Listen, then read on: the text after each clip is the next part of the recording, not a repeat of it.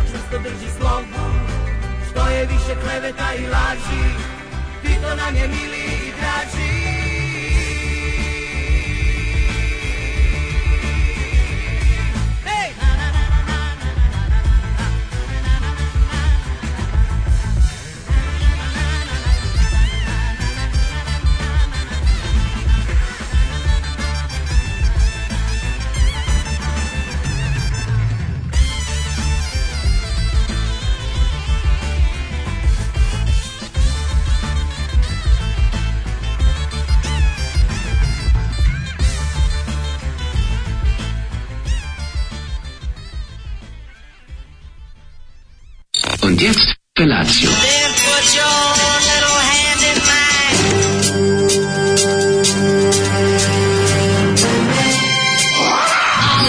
Grupa rozvojenih mladića trči po studenom vazduhu pre zore. Alarm. Ima da kane, nema problema. Svakog radnog jutra od 7 do 10. Hajde, Geri, jako se velda. Nema da prska, nema da prska.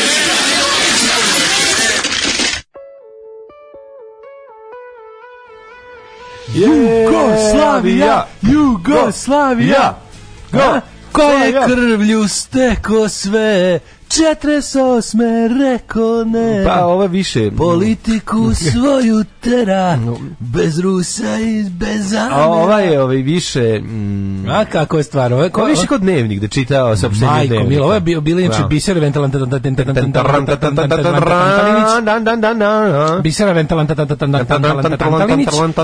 Palim Varburga. Da, Bisera Palim Varburga i Nić. Kraće. Ako ne znate dačno koliko Tantanića ima, samo kažete Bisera Palim Varburga i Nić.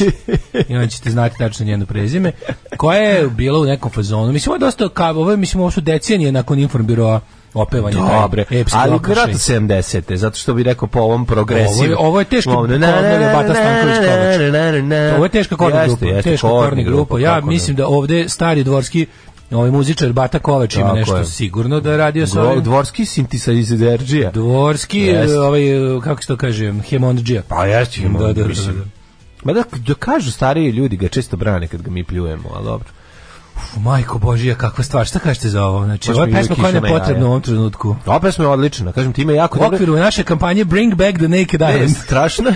Strašno je kao da imaš osjećaj Znaš, kad krene pesma, počinje kao početak dnevnika neke godine tamo, znaš, ono, saopštenje, ono, Homer Parapleg napisao. Slušaoci ploče, ovo su vijesti za 13. jun 48. na 20. sjednici Centralnog komiteta. Dobra kritika istoka i zapada, istovremeno. Teška nesvrstanost. Hard non-alignment. Nesvrstaniti. Yes, hard non-alignment. Predivna pesma, koliko je 7 minuta ono izravnog prenosa iz vesti. Nema, kakvi? Nije 3 minuta, samo što se tebi čini. To najbolje kod užasnih pesama, imaš osjećaj da traju predugo. Nije Valentalić, nego Sveto Trifunović. Što je više klaviti laži, sve smo bliži generalu draži. Majko moja, pa ovo je suštinski, on je Vučić Aleksandar, samo što autor ima fond reči čoveka prosječnog intelekta i dobro barata njima. Jeste, sve je teško. Znači, mogo bi Vučić sada za sledeću, za ovu svoju kampanju. Gotovo, sad je služba čula pesmu, precrtaj Tito, piši Vučić, zovi Biseru da prepravo. A sutra malo, sad će biti obrnuto, sad će biti 2022. koji mnogo puta pre toga Aleksandar Vučić je lizo rusku bulju, ali Putinu puši dok mu liže jaja. Ne može tako, menja se. Si vidio Informer počeo da piše to. Informer samo krenuo. Krenuo, pa kažem ti. Ja mislim to neki, da je to Stanford Prison Experiment na otvorenom. To što oni rade ljudima u Srbiji. Ne znam. Znači to je bukvalno Stanford Prison Experiment. To je, za sada ne znam baš, ali ono, mislim, Vučić je obrnuti Tito. Kao što je Tito znao da izbegne da dobije šamar od bilo koga, ovaj dobije od svakog. Vučić je ono kontra Tito, razumeš, dobio batinu od svih. Jes, ali onda dođe pa si življa u porodici, u krugu porodice. A to smo mi. A to ti kažem, to je problem. Kaže, vraćam se jutro s posla i prođuh pored 6 pumpi, niđe nikog. Izgleda ludilo prestalo. To je ludilo koje je neko isfabrikovao, ja ne mogu da razumem to potpuna ludila, ono, koje se prave iz nekog razloga, neko uzeo i to počeo da... Pričat ćemo tamo, to mi je onako bio, s tim sam otišao, s dve misli sam otišao u krevit. Jedno je, nađite one s kamiona koji sipaju one građevinske balaste gorivo, i druga je ono, molim vas, nemojte pogoditi nuklearni reaktor dok spavam. U Zaporožju. Možda bolje pogodite dok spavam. Ili bolje pogodite dok spavam. Pa ne, ali nemojte pogoditi, mislim, ja ne razumem, ali čekaj, oni će najebati od toga. Ja ne shvatam uopšte, znaš kao, oni će prvi najebati. Ne samo Ukrajina, ne već i Rusija. Ja ću ti kažem nešto drugo. Istina je da taj uspeo sam malo da se ja sam se ne može da se ne bi to moglo tako. Ne bi eksplodirao na taj način, ali je zato što je ugašena. Plus je to druga vrsta reaktora u odnosu na Černobil koji ima neku, mislim, da bi ga Rusi da bi Rusi napravili nuklearnu eksploziju kao ogoljenog jezgra. Prvo to jezgro nije ni vrsta jezgra kao što je u Černobilu. Ne može na taj način da ode dođe vola. A drugo, oni su i bolje zaštićeno i pošto 10 puta jače, pravi da je to elektrana koja pravi 10 puta više snage od Černobila, samim tim i 10 puta bolje sazidana, i drugo ne može da se... Ali mislim, ideja da ovi namerno tamo gađaju da pravi, oni zapravo šta radi? To je Putinovo novo pokazivanje koliko je lud svet. Da, to je zastrašivanje. To je zastrašivanje. Pa da. Zolija poslati u prve redove u Ukrajinu. Ova pesma je toliko sranja da ne pomaže ni veličanje druga Tita. Inače, Zolija je od onih likova što kaže da SFRJ je najbolja zemlja na svetu ikad. Kaže ovako, opa, komunistički Christian rock, Jugoslavija, senka vele, talenta. Ovo je bisera. Ovo je bisera bila. Ja iskreno kažem, mislim, znam kako je hipi pokret pogrešno shvaćen u Jugoslaviji. Lizanje predsjedničkog dupeta na sav glas, a danas isto grozota, izneverovao sam. Smrt svakoj vlasti na svijetu. Ali senku ne znam kako izgleda, to sam te da kažem. Kako ne znaš, senka Zafirova supruga? Zafirova supruga, ja mogu setiti se dolika. Ja sam mislio da su one bili znakinje. Kao Eleonora i Izolda Barudžija. Da. To sam mislio kad sam bio klinac. Ti si Barudžija. A stvarno ova dobra,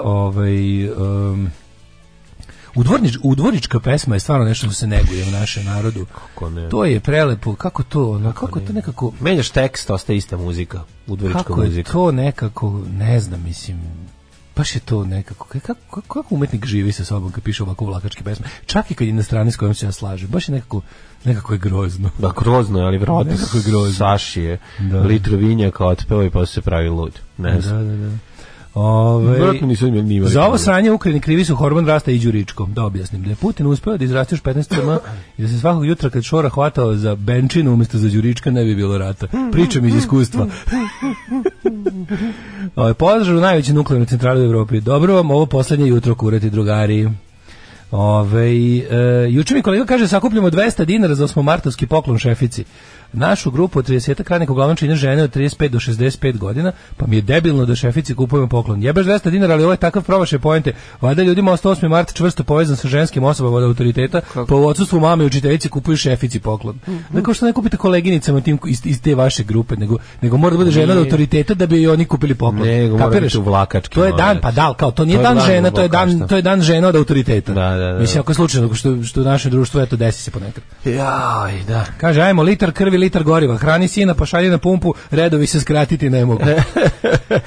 Sad će krenuti ona pumpađija, i ja rađanje automobilizma i čuveni skeč Top liste nadrealista, ono pumpađio, pumpaš moj. Kaže, dok ja živio u Hrvatskoj, rifle je bio sinonim za džins, tako se govori džins, kao digitron što je kalkulator. Pa kažem ti, zavisi gde, u kojim delima, da, pretpostavljam da je u Zagrebu tako ili si zavisi u kom delu Hrvatske, to sam te da kažem. Rifle su bile po selima u Vojvodini i to je jedan deo, znaš ono, kod nas su govorili farmerice. Kako umetnik živi posle pisanja udvoričke pesme? Pa lepo plače dok maže duplo Rio Mare. Da. Meni jasno kako velikovi što im pišu te pesme nezabranje emitovane. Pa to je toliki blam. Oh, pinch you so tasty. Oh, pinch you so tasty. To je to. Jede ovoga... Kad Homer je svog ljubimca jastoga, da, pinčija. Znate da Rambo u 3. delu sam izvadio željezo iz rane, odprnio metak i sipao barutu rano i spalio vatrom, čisto da znate. Kako neću, u 3. delu. Čekaj, koji je 3? 3. deo je... natočim pun rezervoar. Protiv Rusa u Afganistanu. Da, pa sa talibanima. Sa talibani, da. Natočim pun rezervoar, ako pukne, pobegnem 1000 km i tamo lepo umrem. Dobro jutro, ja sam pojeo dobar burek znači danas je burek u pravoslavnoj pekari bio u takvom ekvilibrijumu. Savršen odnos sira i testa plus onaj neki predobar ukus samog testa. Ja pitu krompiruša, to si jutro kao nikad, da, samo što je to rano sam ustao, pa šta sam navatao, ali sva sreće krompir je već bio spečen. Nego je poskupilo sve u pizdu materinu, to je malo zanimljivo. Majko Božja. U pekari, skupozinska ženi koja prodaje u pekari kaže ja se izvinjavam što ovo uliko. Nekoliko bi razmišljao. Ako gospođo, vi ne treba se izvinjavate. Juče sam mlađe razmišljao tako o situaciji, imam 2 pitanja da mi se objasni. Kaži mi tokom emisije da vidim, tu ima nas objasno. Prolongiraš. Ima nešto što mi nije jasno, a tiče se matematika. Jedna je ekonomija, druga tehnologija. Vidi, ekonomiju razvaljujem, tehnologiju ubijam. Tako da ti mi samo ja sam slabiji pa čisto da i drugi učestvuju. Okej. Ne bi da ti sve znam, onda ja uzmem sve. Ajde neka podelimo s celim razredom u redu. Možemo reći dobro. Moj strika i sad kad moje klince vodi da im kupi nešto za rođendan, kaže ajde deda vas vodi da vam kupi rifle. Pa to je odlično. Srbi da kupujte sve za 8. mart, poskupiće sve. Pitanje da li će Srpkinje da daju vaginu po staroj ceni, jedino predsjednik da urgira. To je odlično veštački stvar. Da zamrzne snošaj, cenu snošaja. Da zamrzne cenu snošaja. Da. Dobro vam jutro, napolju je -1. Ladno je upizdovati, obuku sam se svoju producentsku jaku. Producentska jaka. Moguće da ti danas posljednji puta baneš da od ponedeljka Company Vehicle 2. Kad stigne... To bi mogu danas već da ti stigne. Pa mislim da hoće. Pričat ćemo. Mlađi Daško, predsjednik i sekretar fan kluba Flash for Lulu. Jest, Flash for Lulu. Istočnu Evropu. Genijalan band. Najbolji band za koji nikad niste čuli. Nedavno preminuo pevač. Pa pre koju godinu. Da, upravo. Da. Tako da mi taj band jako protežiramo i sve što možete vidjeti Flash for Lulu poslušajte. Jedan band koji je onako... Ne znam, mislim, odmah se setim svoje mladosti ranih 80-ih u Londonu. Ja se sećam se sebe 80-ih. Oni te bendovi što mi instaliraju lažna sećanja. To su najbolji bendovi. Meni je emisija instalirala lažna sećanja. Ja mislim da si poludeo od toga što sam išao u razred sa 60-im godištem. Pa to je, ja to je malo problem. Kako da kažem, od toga što na internetu ima svega stalno, sam počeo da mislim da sam živeo u 10 različitih epoha. Mislim, sve tu negde, počeo sam u krugu od 10 godina oko mog rođenja, ali počeo sam da mislim da sam živeo gde nisam i kad nisam. Ti si znao da slažeš da jesi, ali ovi kako se zove... Mislim sebe, sad sam počeo sebe da lažem. To je mali problem. Sve dobro dok ne počeš sebe da lažem. Ja sam umislio da sam jeo dekstrozu kao dete, a nije bilo tih bombona kad smo mi bili klinci. To mislim, kažem. Znaš, to ide dotle, već ono da kao i znam ukus dekstroze, iz tog, ali ne znam kasnije dekstrozu. Sećam se žurki 81. drugi u Beogradu kad smo ludovali. Kako visoki plafon. Znaš šta je bilo? Znam, kako ne. A ja što najgore, ja živim Slovenke na žurkama u Beogradu 81. 82. Meni prva devojka bila Ena Begović. Znači mi ne možeš da veruješ, ja pamtim Zagreb ranih 80. To je što ljudi ne znaju. A malo sam čak dobio injekciju sad poslednjeg ranog Zagreba sa početka 80-ih iz filma Život i scena Đugadi Fantastika, koji sam ponovo gledao. Da, imate ga na... To je jedna od onih stvari koje kad vidiš ostaviš. Pa ne možeš da ne gledaš, da, jednostavno i ponovo ostaviš da se gleda, da, i onda sam pogledao do kraja, pa sam se setio sebe mladog u Zagrebu 80-ih, kakav sam bio car. Juče sam čuo priče o direktne ispovesti iz plesne škole Đoganija, dok je bio tu u Blue Loftu u Novom Sadu. Znaš kako je dobro bilo. To je već Vesna era, početak Vesna ere. Čak i tu su oni držali, imali su i da, plesnu školu. I sada živjeli su u Novom Sadu sada. Kako čoveče, ima majice su dobili svi plesne škole Đuganja. Znaš koliko ta majica ima hipstersku vrednost? To garant sad staviš na limundo. Staviš na limundo i opreš ispred kade kad se prospe, dok se tuširaš. Tolika je vrednost. Ta majica, šta ne bi morali, ali kao lepo authentic original. Pa dobro, verujem da sigurno da ima vrednost, ono kažem ti. Kako ne prava, čovječe. To ti kao da sad kupiš autentičnu majicu, ne znam. Za oprat prozor idealno. Ne, ja mislim da to. A kao sve, a znaš koja je fora? Majica ono kao Topić. Pa je, ga, nije lud Đogani. Ne, Đogani je apsolutni. Đogani je bogotac. Apsolutni. Znači moram napraviti film u kome će on igrati hitmana. Znači to mi je ono da Đogani ide Roka, kako bi to bilo dobro. Kaže, toliko je ratova protutnjalo kod nas da mi se čini da se rođen 1912, a ne 75. Hoće li biti graška, znali se šta, baš bi legla jedna mala kinosala od atomskog skloništa. Kad smo kod bureka, Poreska zatvorila najbolju buređenicu na Limanu na 3 meseca, tuga i bes. Na 3 meseca, šta su radili, majko moja, ono... Kaže, da si Crvenoj zvezdi rođendan, želim je da crkne, da Bog da najodvratniji klub i najodvratniji navijači, mrš. Ko to kaže? Čestito, Boki Dinoćola. Boki Dinoćola, da. Molim vas da u novo govor uđu i Benčina i Đuričko. Prvo nisu izmišljene reči, a drugo baš objašnjavaju pojmove. Znamo, Đuričko mi nije mali u odnosu na Benčinu. Kako ti ni Đuričko mali u odnosu na B? Jesi čuo kako se Sugar Daddy kaže? Đuričko moka, Đuričko.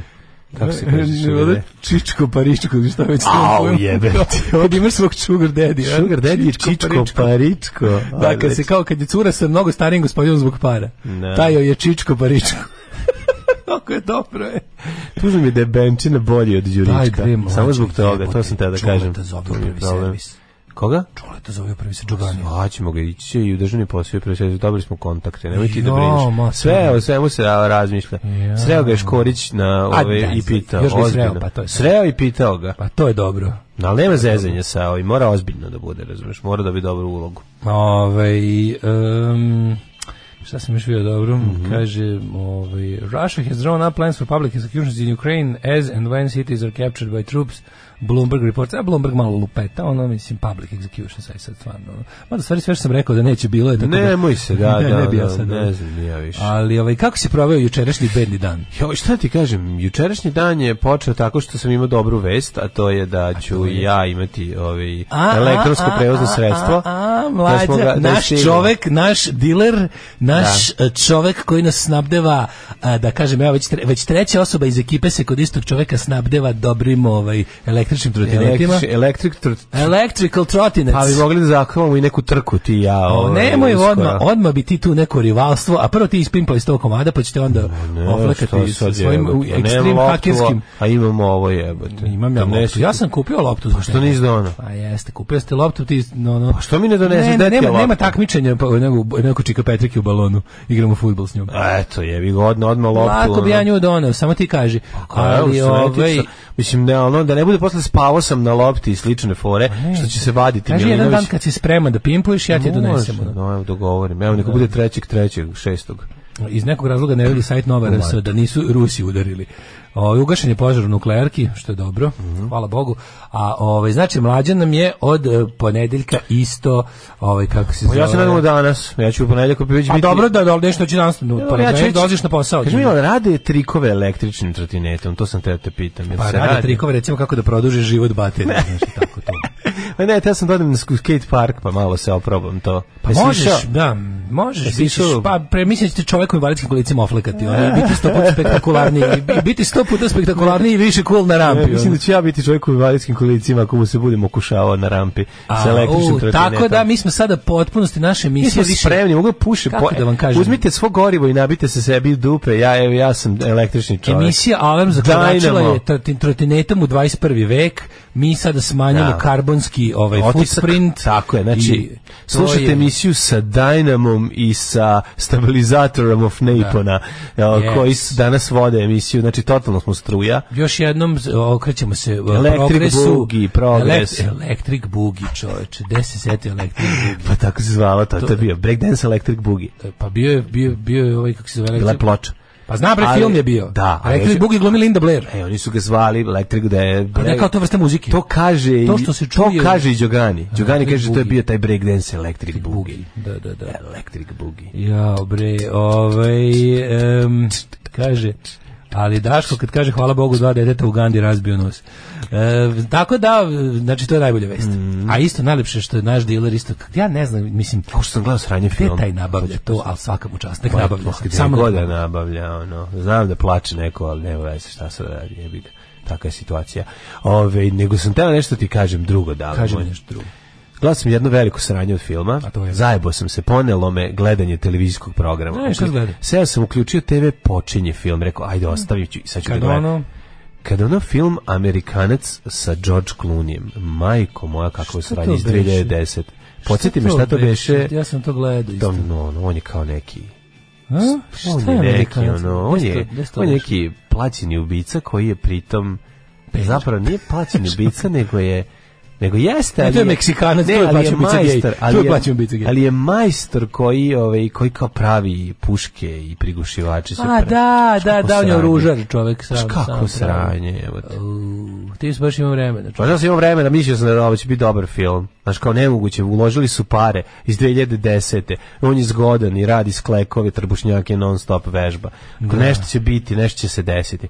A tugo jedna. Znači, uzeli jedno veliko ime i ovo ostalo snimali na besplatnim lokacijama, razumeš? I ceo film je tako. Da. Znači, otišli kod puškara. Film kod Rozalije Pejić. Pa da, kod Rozalije Pejić. Uzeli džebane. Trgu galerija. Da, otišli kod Šimeta, uzeli petardi, znači na pola sam odustao. I onda sam, naravno, ne da mi đavo mira, pošto sam upalio mi se moj alarm za sumnjičavost da je u pitanju loš film posle 10 minuta, onda sam za 15 minuta otišao na IMDb i vidio da imaš 6,3 ocene.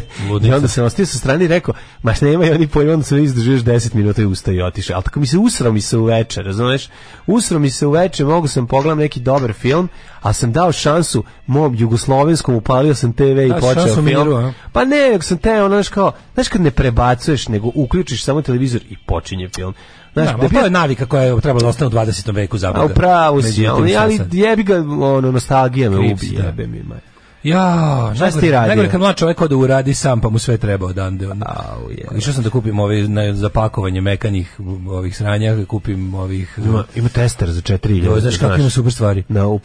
Parkside. A to je u Lidlu, U Lidlu na sniženju. 4.000 velika testera. Ja stvarno ima nervni slom kad sam čuo to, kad sam video ove budale što pustoše prodavnice. Znači, to je juče bila ona varijanta, ali ja stvarno ne znam kako to. Ako nas pogodi Putin nuklearnom bombom, bit će sve belo od brašna. Biće belo od brašna. Da, pošto su svi... Ja mislim da stvarno... Stokanski moment kad napuni unuku uzme 100 kila brašna. Samo da mi neko da pristupalo medijima da nečeg čega ja imam viške objavim da je strašna nestašica. I ljudi, čitao sam juče iz poznanih izvora, javio mi moj čovjek, on radi u državnoj bezbednosti. Nestaće od trećeg albuma grupe Red Union u izdanju SKCNS na CD-u. Znači, gde god vidite, kupite, daću vam kontakt gde ima da se kupi. Znači, strašna nestašica trećeg albuma. Ljudi, nestaje Miteser na robu propasti. Ja mislim da je Regmena onog albuma što si našao kod kontejnera 60 komada. U CD Regmena 70 komada. Čekaj, još imamo ovdje za bacanje. Nestašica starih brojeva smokvinog lista koji su napisani kao 70 diskova oštre muzike. Oštre muzike. Pa kao brašno što ima oštro, jebi ga. Pa oštro, nije slučajno da i toga nestaje. Nego ljudi, imamo celu kolekciju seksi humora, pa nestaći ljudi, čitao sam, javio mi čovjek, kaže, Putin je pogodio nalazište seksi humora u u Pripizdinsku. I sad ako nađete negde polovne broje seksi humora, obavezno kupite. Čekaj, još imamo. Đubreta s najlona će nesti mlađima toga. Čekaj, šta ja imam ovde još? Imamo starih frižidera. Nestašica starih cipela u najlon kesi crnoj. Ali imam starih cipela. Sve čega imaš da prodaš, izjaviš da će biti nestašica. I onda ljudi kod debili pohrle da kupuju. Joj, ljudi moji, znači nije dovoljno. Objavi da nestaje penista, pa će svi pohrliti. Da, mi to ne prodajemo, to je problem. Sve manje kako penista. volim uradi sami Vobi House ili Hobi, nikad ne znam kako se tačno zove. Vobi House. Vobi House, jebem ti sunce, ja kad uđem, kad vidim dasku, uzeo bi sandolin da je namažem.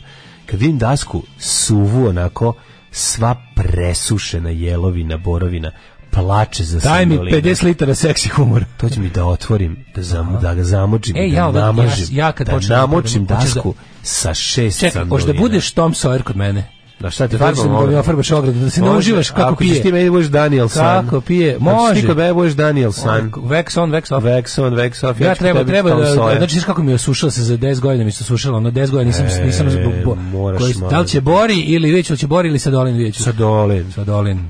Da. Koji se kaže Sandolin. Brašno se slabo prodaje 2 nedelje u Srbiji, na Kosovu otvorena neka Space Shuttle mlin, oni samo izvoze južnije i satrali naše mlinare, tako da jeste za brašno isfurano. Sve je bre isfurano i ovi izmišljeni. Ljudi su juče pohrali da kupe najskuplji benzin ikad igde, ono kao budale. Ne. To je genijalno. Pričat ću o tome kasnije. Ja stvarno ono, juče sam ustao i tapšao Siniši Malom i Vučiću. To je stvarno, to su ekonomisti. To su ljudi ekonomisti, svaka čast, razbijaju. Majstori tržišta. Znamo kakav je majstor tržišta koji drži monopol na Bok ide do čola. Ja sam čuo da će Putin da pogodi jedinu fabriku naočara na svetu koja je baš u Ukrajini, pa dođite da uzmete vaše naočare dok još imamo. U Železničku ulicu. Svako sada pogodili Rusi fabriku dildo, pa skočila cena pravom kurcu. Daj nam hita, Mladen. Daj nam 2 hita. Daj nam 2. Daj mi 2. Biće nestašica pesama, daj 2. Evo 2.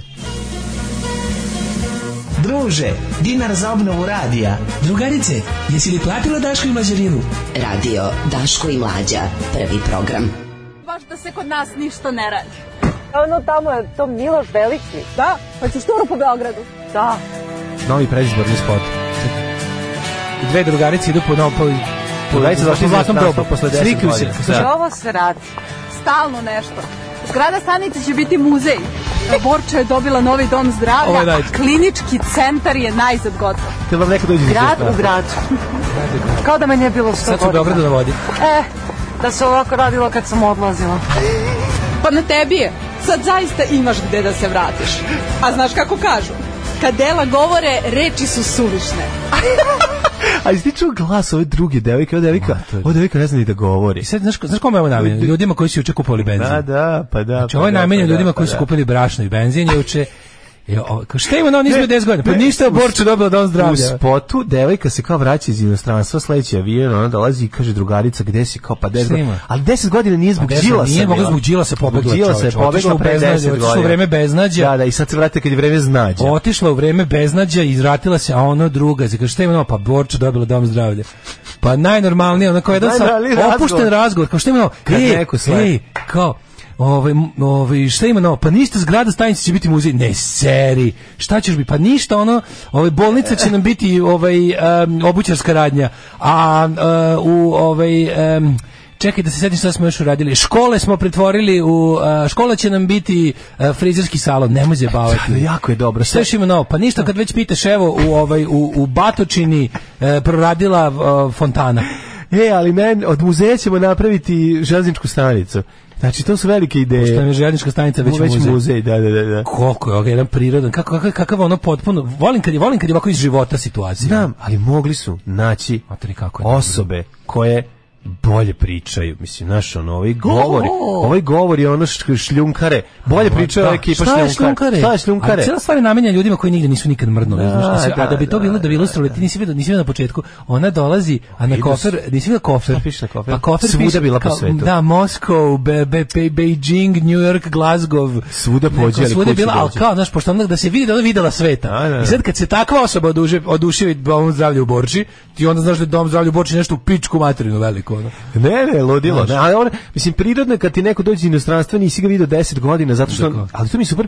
Pa ništa, evo dom zdravlja u Borči. Ali kao da ne postoje, mislim, kao da je otišao 85. godine, da ga fizički nema i da ne možeš da ga vidiš. Nema, pobegla. Nije te bilo 10 godina. Zlatno doba, ti si bila još za vreme, pa ja sam pobegla od Đilasovog terora. Da, pobegla od Đilasovog, nije bila 10 godina, iz kog razloga nije dolazila, jako drž se veje, taka šuplja priča, kretenska, porničarski zaplet, njih dve, majko moja, veče sa slađom, sve je tužno, sve je pretužno, ali to radi posao. I pojavi se onda koordinator znaš koji bi bio kao Honest Trailers, kao da se završi, sad na kraju se pojavi i oni to kao lutaju po Beogradu na vodi, gledaju to kao oduševljeni su, ovo još ne može da obuhvati mozgom novi dom zdravlja u Borči, prevelika je to informacija, i onda se pojavi koordinator SNS i kaže, if I give you 2000 crowns, would you give me your vote? To je to. Of course. I sledeći samo kao glasa, bugarski voz, ono samo ide. Ne, ja sad čekam da kao onom skeču nad realista da krene, da uđe u banku, da uloži 1000 maraka za biznisa, pa da krenu da prebacuju 3 valute dok ne ostane bez dinara. Eto, to kaže, ste čuli engleski, ste čuo našeg predstavnika u Ujedinjenim nacijama, pošto mora svako ponaosob da se izjasni u Ujedinjenim nacijama. Ti čuo ono jebote Bog. Onog našeg... A učio ruski čovjek. Ne, on nije učio, nego nije naučio srpski. On to kao vežbe, on je stvarno kao vežba kod logopeda za dete koje ne može... Zašto oni misle da smo mi... Zašto oni misle da smo mi... Znači, Toma kad je čitao ispred Teslinog spomenika, kad su mu napisali... To je bio na BBC One. To bi si King Speech je to bio, čoveče, šta je ovo. Kad ima neko litar benzina, iako nema da polijem ove dve i zapalim, ne pitam šta košta. Nego mu je ono, znači, seća se ono... Juče ste mogli vidjeti u praksi zašto će Milošević, a sada i Vučić ovdje vladati i još 10 kusur godina. Narod je, brate, glup. Da. Mlađe da se ne ubacuje više sa svojim humanističkim stavovima. Narod je glup, jer da nije glup, ne bi se zvao narod. Borčanac ovdje, dom zdravlja je stvarno mnogo, kaže, dom zdravlja je stvarno mnogo dobro zgrada, lepo urođena, oko 50% popunjena ljudima i 40% popunjena opremom. A kaži mi, Borčanac, jel si ti imao taj nivo oduševljenja, mislim, ako je nju iz belog sveta ovoliko pogodio dom zdravlja u Borči, kako si ti preživao to kad si ti sam? Ne, ali to ti kažem. To me živo zanima. Ako ženu iz sveta toliko jako pogodi dom zdravlja Novi u Borči, šta je tek vama koji tamo može čak nekad idete kod lekara? Ste preživjeli to? Prirodno da neko kad ti drugarica posle 10 godina dođe i da je ona, da prvo što uradite, proprite turu po gradu. Kakav spot za kupce brašna, bukvalno. Na Viber grupi Beogradski statisti već nedeljama u aktualni su oglasi za glumce za politički marketing, honorar od 15 do 20 evra.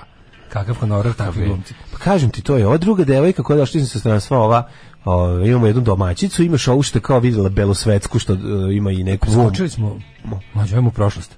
Okej, nego samo ti kažem, nismo ništa preskočili. Pa ne, nego kako smo poludeli izlete na drugi. Petak je, sve smo... Mi požurili da završimo ranije. Sve će veliko.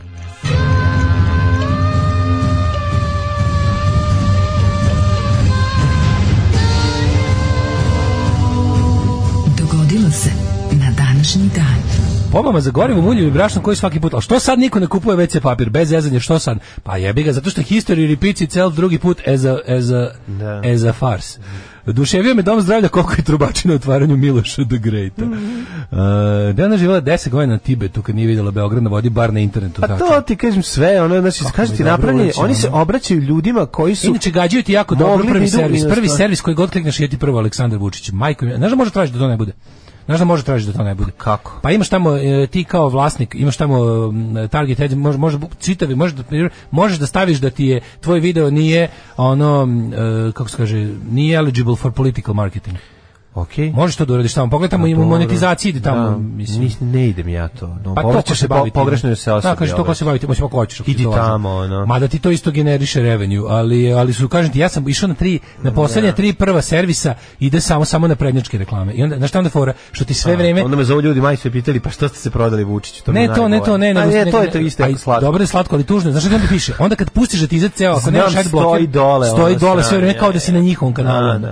To služi da ti dalje pogledaš. Znaš kako je to govnarski. Jako mi je ono. To ti je besplatni YouTube. Kad je proizvod besplatan, ti si proizvod. Da, sve jasno. I kažu ljudi u krizama besomučno kupuju toalet papir zato što je jeftina kabast, tako da imaju osjećaj da su kupili nešto što ih jako obezbeđuje. Vidiš da ima to smisla, pošto stvarno mislim.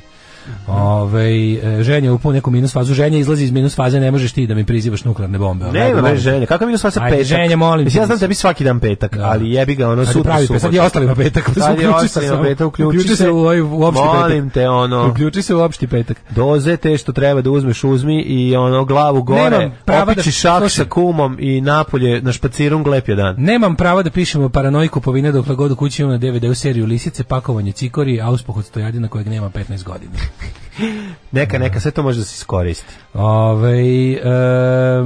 Čime čistite ploče? Ploče čistim, ja čistim ovim izopropil alkoholom i jedan deo izopropil alkohol, 9% destilovana voda, 9 delova destilovana voda i krpica za objektive, ona kupite onu krpu za čišćenje objektiva. Za naoč. Aj sad ovako dogovorimo, ljudi. Zaboravite sve to, uzmite četkicu za čišćenje od onih plastičnih vlaka na koje ne stvara. To nije dosta, mislim. To je sasvim dosta ako kupite novu ploču. Ako ljudi čiste stare ploče kad kupe, to pitanje. Staru ploču koju ste vi kupili novu ne je dobra i očuvana, ako ste je pazili i nemate šta da brinete. Kad kupiš ploče na berzama i bljacima i kupindima, veruj mi da se mora oprati ploča. Popraviš je za 3 puta.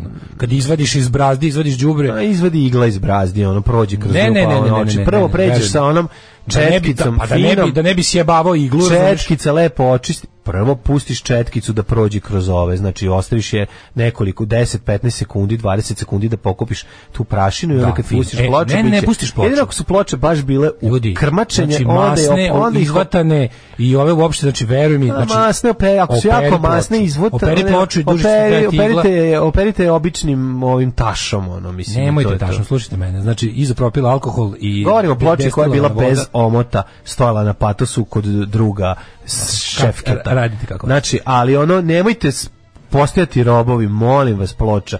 Nemojte roboti, nemojte lepiti lepak na njih, nemojte skidati lepkom sa ploča. Čekaj, nemojte poluditi nešto što je spasiti je. Nemoj meni pričati, ja sam više nosio ploče kod čoveka koji ispravlja ploče koje preskaču. Imao je ovoliku. Misliš kad su savijene? Nekad su savijene kada preskače ploča, znači da je brazda iskrivljena. Čovjek sa iglom i ovolikim uveličavajućim staklom, znači ja znam šta je prokletstvo ploča. Ja govorim kao ovisnik koji se skinuo. Mislim, ploče se operu, imaš disk washer i lepo opereš, znači na što uradiš ploču, popraviš za 70% ljudi, da, ploča koja je prljava i masna. Ploča ko vidite, kad je otvorite, vidite ko je koristio, ne morate svaku ploču čistiti tako. Ne zaboravite, znači samo ploče koje su vidljivo prljave i masne. Nemojte postati robovi, ona treba da služi vama, a ne vi njoj. I da što više slušate, a što manje perete. To sam teo da kažem. Hvala puno. Ploču kad jednom opereš, ako ćeš dalje hendlovati kao čovek koji ih ne iznosi u jednom strane i kraj priče. Pa ploče se ne peru ko gaće, nego kažem jednom opereš ploču kad je kupiš. Dobro. Kupiš je, izvučeš iz nje maksimum i dalje samo skidaš statički elektricitet i površinu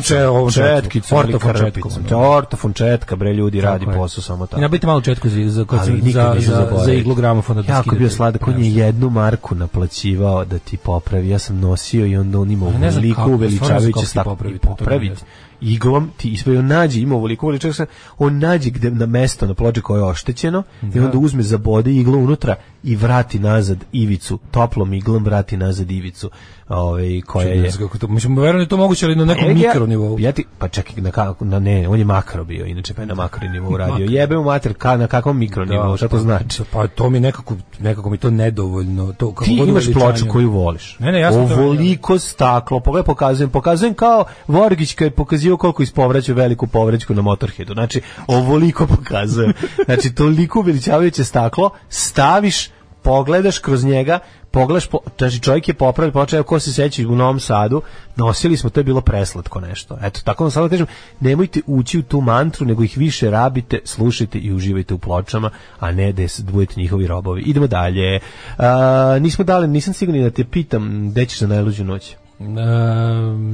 U Čajetini. A petak je bolio se, čak si u Čajetini previše puta. Čajetini?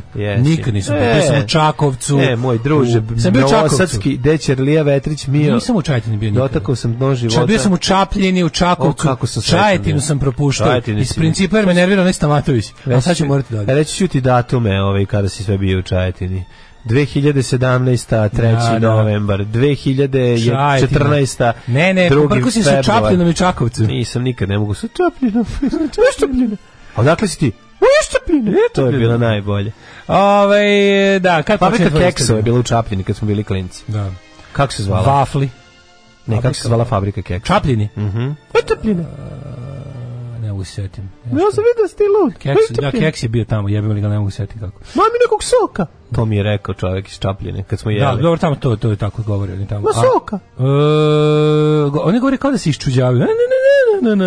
Da. Ima nešto iz dan grada Kaštela. Ima nešto između Subotice i Čapljine u tom. Gradovi posestrini. 852. Knez Trpimir izdaje svoju povelju kojom se naziva vladarom Hrvata po Božoj milosti. Prva je to isprava u kojoj se pominje hrvatsko ime, sebe naziva knezom Hrvata, a svoju državu državom Hrvata. Hrvatija. Dobro, pre toga su zvali Srbije, okej, ali naravno, svi znamo. Ali on tog dana odlučuje da se odcepi i prikloni se CNN-u. 1152. Tako je, i postavio je prve lokatore u Srbiji. Prve lokatore uz pomoć NATO-a se izdvaja iz srpskog naroda i osniva državu Hrvatiju. Samo da bi kontrirao i da bi bio bliži papi, a ne patrijarhu. Samo da bi Svetog Savu povedio. Tako je. 1152. Fridrih I Barbarosa je izabran za nemačkog kralja nasledivši strica Konrada III. Ne znam da si gledao Život sa stricem Konrada III. Gledao sam Konrada više nego što sam želeo njegove kataloge. 1519. Hernan Cortes iskrca su Meksiku i osnovu grad Vera Cruz. Ili ti? Časan Krs. Časan Krs Vera Cruz. Vera je lepo ime meni. Meni je Vera tako lepo ime. Moja ujna bivša se zvala Vera. Jako sam je voleo i onda mi je i to ime mi je ostalo jako lepo. 1801. Thomas Jefferson postao prvi predsjednik SAD inaugurisan u novom glavnom gradu Washingtonu. 1849. car Franjo Josip I donio oktrojsani ustav za zemlje Habsburške monarhije. Pa onda, 1769. francuski astronom Charles Messier je prvi primetio maglinu Orion. Orion, a mi smo ga primećivali kada bi gledali filmove i bili srećni što izađe Orion. Je li bio Orion? Bio Orion bio i Orion Pictures. Kako ne? Orion je bio super filmovi. Orion je bio na granici, pa ima si kao gledaš filmove. Orion je bio onako donja granica A produkcije. Ali bio dobro. A B produkcija su bili Canon. Ja sam voleo Canon. Ja sam Canon obožavao. Ali Orion je Delta Odred, Canon je Canon je sve. Death Wish, to je Canon je VHS. Canon je VHS. Obožavam Canon. 1776. Jeste. Koristeći artiljeriju zarobljenu u Ticonderogi, kontinentalna vojska je zauzela Dorchester Heights. Pa ti vidiš šta je to. 1877. Emil Berliner izumeo prvi mikrofon. Koje godine? To je čovjek koga mi imamo pred ustima. 1877. vremena. Emila, jesi stavio Emila u usta? Jesam, ja vidim. Svako jutro. Skoro ga ližem. 1877. u Balšoj teatru u Moskvi prevremeno izveden balet Labuđe jezero Petra Iliča Čajkovskoga. 1800... Koji si ti sad stigao? 1913. Evo, 1881. James A. Garfield inaugurisan za 20. predsjednika. Pa sad imamo narednih godina, sve godine do 1930 su bila inauguracija predsjednika. Na današnji dan, posle to pomerilo za januar. 1930. Aj piti me nekog predsjednika večkog, znam sve napad. McKinley, kad je? William McKinley. McKinley, 1897. Kažem, Theodore Roosevelt. Theodore Roosevelt 1930 i neke. Nije. On je mogao biti Theodore Roosevelt, je bio u Prvom svetskom ratu. A 1900... Pre Prvog svetskom ratu. Kad bili su oni izbori, pa je Woodrow Wilson. Pre njega bio Theodore Roosevelt. Roosevelt nije bio... Ne Franklin Delano, nego Theodore Roosevelt. Aha, onda je početak veka. Evo, kad smo kod Franklina Delana... Početkom je bio ja mislim da 2 mandata imao Woodrow Wilson. Pa moguće, ali mislim da kad je počeo, mislim da 1914. bio Theodore Roosevelt, a da onda su bili izbori Lupiću 1916. Pa onda on uveo Woodrow Wilson. Woodrow Wilson je bio u Prvom svetskom ratu. Da, ali ne od početka. 1933. Franklin Delano Roosevelt položio zakletvu kao 32. predsjednik SAD i počeo New Deal odmah, to mu je bio The Gig. Pa mislim 41. britanska mornarica u Drugom svjetskom ratu napala nemačke snage na okupiranim norveškim ostrvima Lofoten i potopila 11 nemačkih brodova. Ujebote. 45. Juče bila specijal epizoda Mlađe o ovome Indiju o Telemarku. Stvarno? Da, kako je to dobra akcija bila, kako je dobro. Od 1913. do 1921. je bio moj predsjednik. Ko? Woodrow Wilson. Woodrow Wilson, 13. Da. Kako 13. kad su... Epika, kako mu je dale. Tako. Kako neporno. Istorija je surova. Kako neporno godina. Pa to je, on njega još zove u istoriji neparni predsjednik. Da. Onda je pre njega bio. Nije se pario, kao ostali predsjednici. Teodor Roosevelt njegovo govori tiho i nosi veliki štap. Nosi psa sa sobom, da. 1945. osnovano sportsko društvo Crvena zvijezda. Danas je Zvezdov dan, je li tako? Da. Ne bije, evo ja kurva zigansko. Čovni hit navijački. 1963. održano 4. svetsko prvenstvo. I da mi ponude Mercedes i kafić, nikada ne bi ja navijao za Obilić. Tako ide. To je bila himna. Kad je Obilić bio nešto, onda su ovi pevali da mi ponude Mercedes i kafić. Ali Mercedes i kafić. 4. svetsko prvenstvo u biatlonu. Pa je onda 1964. Savjet Ujedinjenih nacija usvojio rezoluciju o raspoređivanju mirovnih snaga na Cipru.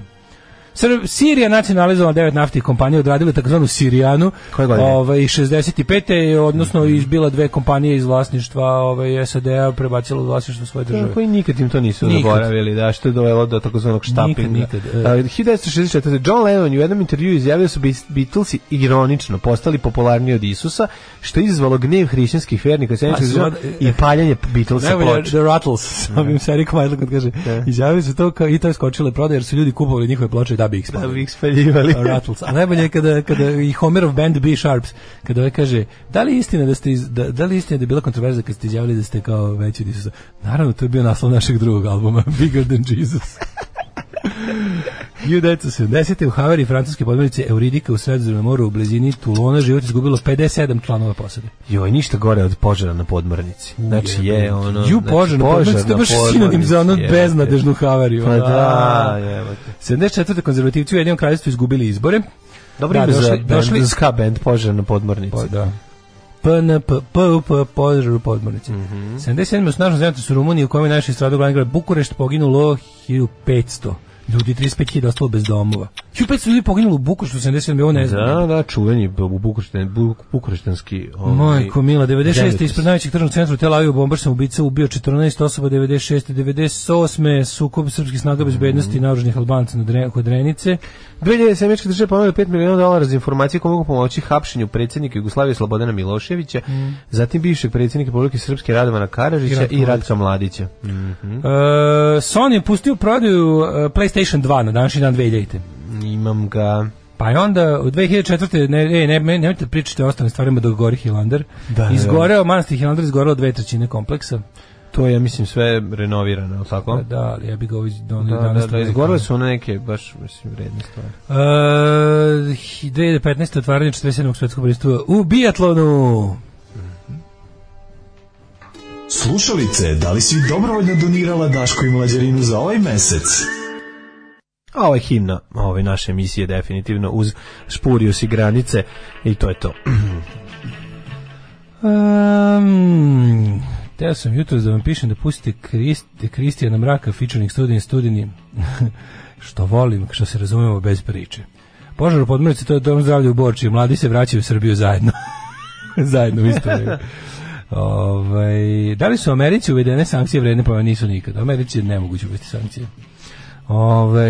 Pa onda ovako. Vlasta Čapljina. Zvala se. Ne Vlasta, nego Lasta. Lasta.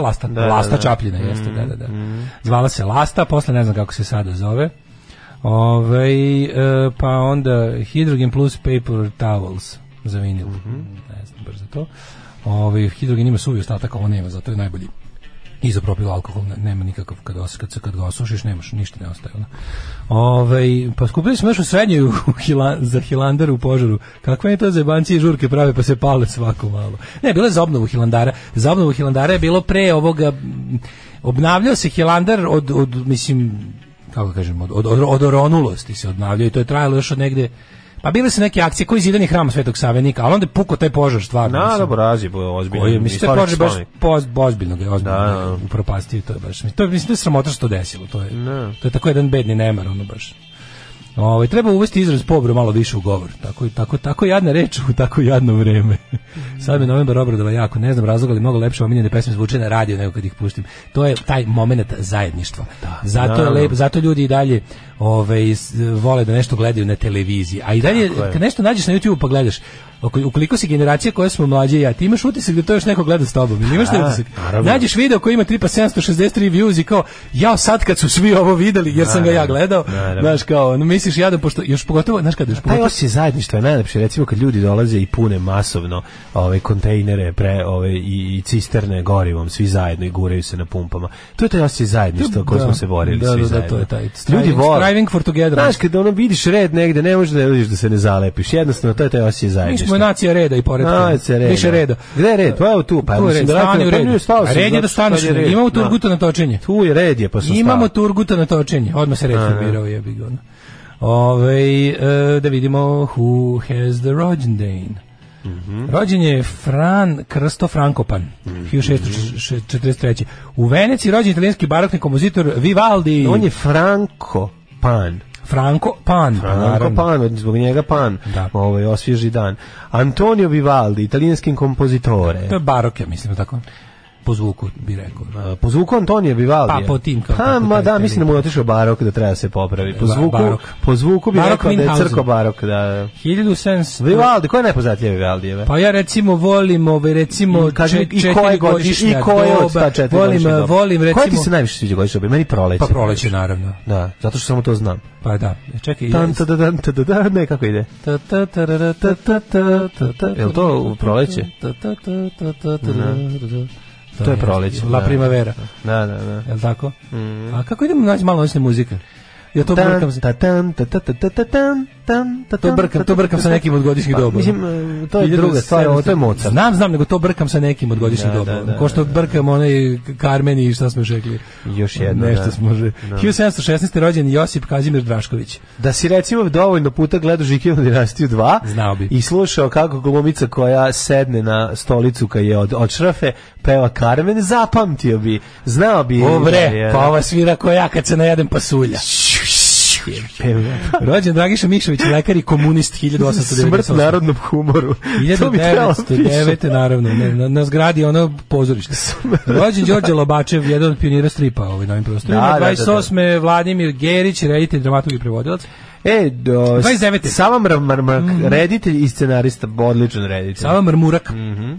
Sava Mrmak, stvarno, otac našeg shvatanja istorije u dokumentarnoj formi. A isto je rođen i Zoran Čalić. 1931. malo pre si ga ne znajući pomenuo. Sam ga, da. Zoran Čalić. Otac najgore. Otac, on je prvosveštenik jugoslovenskog filmskog treša. Samo ću reći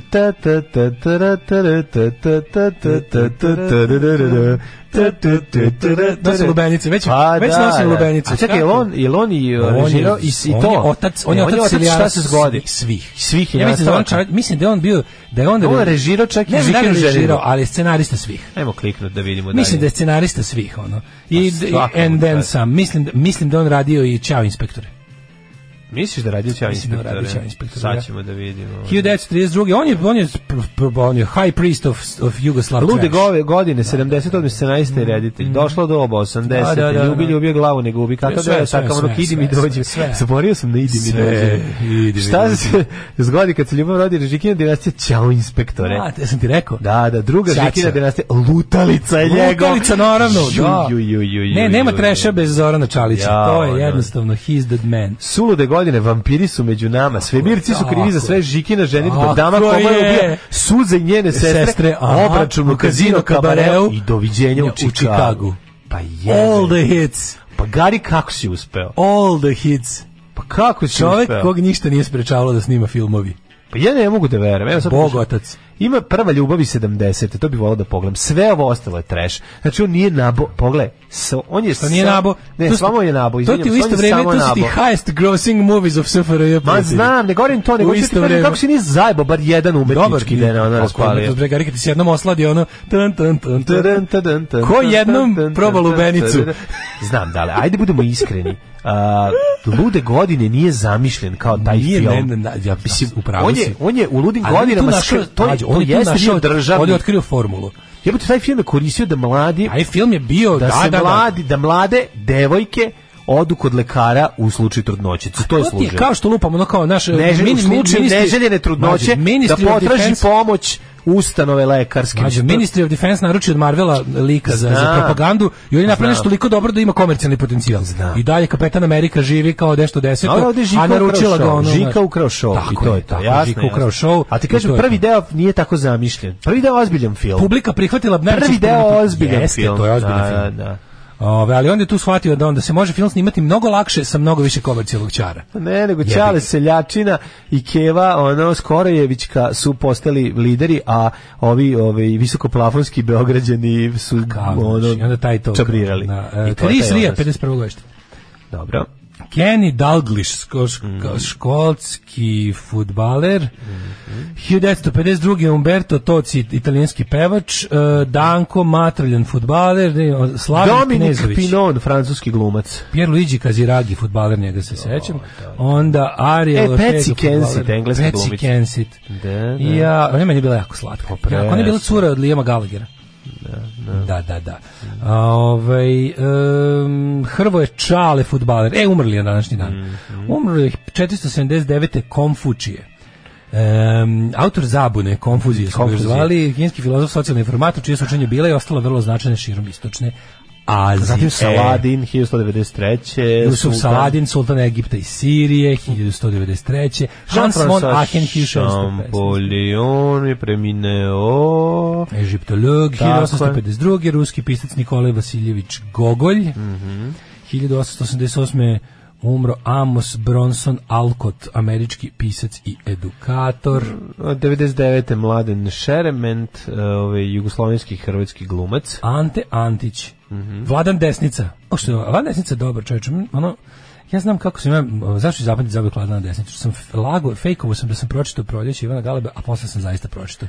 Jesi? Da, kad mi je profesorica rekla, ovo si tako dobro izlagao, svaka ti čast, to možeš samo ti, prevarantu grozni, a sad uzmi pročitaj tu knjigu jer treba da je pročitaj. A ti si u glavi čuo prevarantu kurati. Da. 1993. Tomi Slavivčić. Umro Tomi Slavivčić. Koje godine je umro? 1993. Rano ode Tomi. 94. umro John Candy. Jako drag Debeljko. Vole Johna Candy. Dragi Debeljko, baš sam ga voleo. Znači, stvarno, da se sećaš tko je Harry Mrvica? Kako ne, tko je Harry? Se sećaš. Tko je Harry Mrvica? Planes, Trains and Automobiles. Tako je. Igrao je on, bre, 80-ih igrao u 80-ih igrao svugde. Pa jebote, igrao je u Spaceballs i 90-ih. To, naravno. Igrao Čopasa ili ti Moga. Čopas. Velibor Vasović, srpski fudbaler i trener, 2002. Umro Hardy Amis, dizajner, 2008. Semka Sokolović Bertok. Ode Semka Sokolović, genijalna glumica, obožavam mi. Na današnji dan umrla je Maja Petrin, glumica, pa Dušan Bilandžić. 2019. umro Kit Charles Flint iz Prodigy-a. Samoubivo se. Ne sam ubivo. Da. Zar nije umro od nekog... Prodigy, on je s negativnom krestom. Ali čekaj, da nije umro od nekog... Hard failure ubio se. Izvinjam se, ja mislim da jeste, možda sam pogrešio. Izvinjam se, a ko je Luther Perry? Also known as Luke Perry. I 2019. Klaus Kinkel, poznati kao Klaus Kinki. Klaus Kinkel, on je bio ministar inostranih poslova u vladi Helmuta Kohla. Iskreno kažem, poligraf od žene me. A? To je već nešto drugo. Ti imaš žene? Da, imam žene, zašto? Aj, ne zajeva. Alarm sa Daškom i Mlađom. Daško voli grupu Magazin. Ova grupa Magazin pre nego što došao Tonči Huljić, kad je samo Howard Devoto bio. Tad se Tonči Huljić zvao... Howard Devoto. Ne, tad se Tonči Huljić zvao, ako se ne varam, Magazin. Imali su i neki prefiks. Da, mančesterski magazin. Nisu se mančesterski. Dalmatinski magazin. Dalmatinski, to. Da. A poslije samo Magazin. Ćerka od Vladana Desnice radila sa mnom u Kujni u manastiru, kaže Ženja. Ženja, obožavam te. Nema, Ženja. Svakog čoveka na planeti možeš preko jednog čoveka spojiti sa ženom. Pola čovek, pola Žikina dinastija. Aj sad otpevajte Karmina Burana.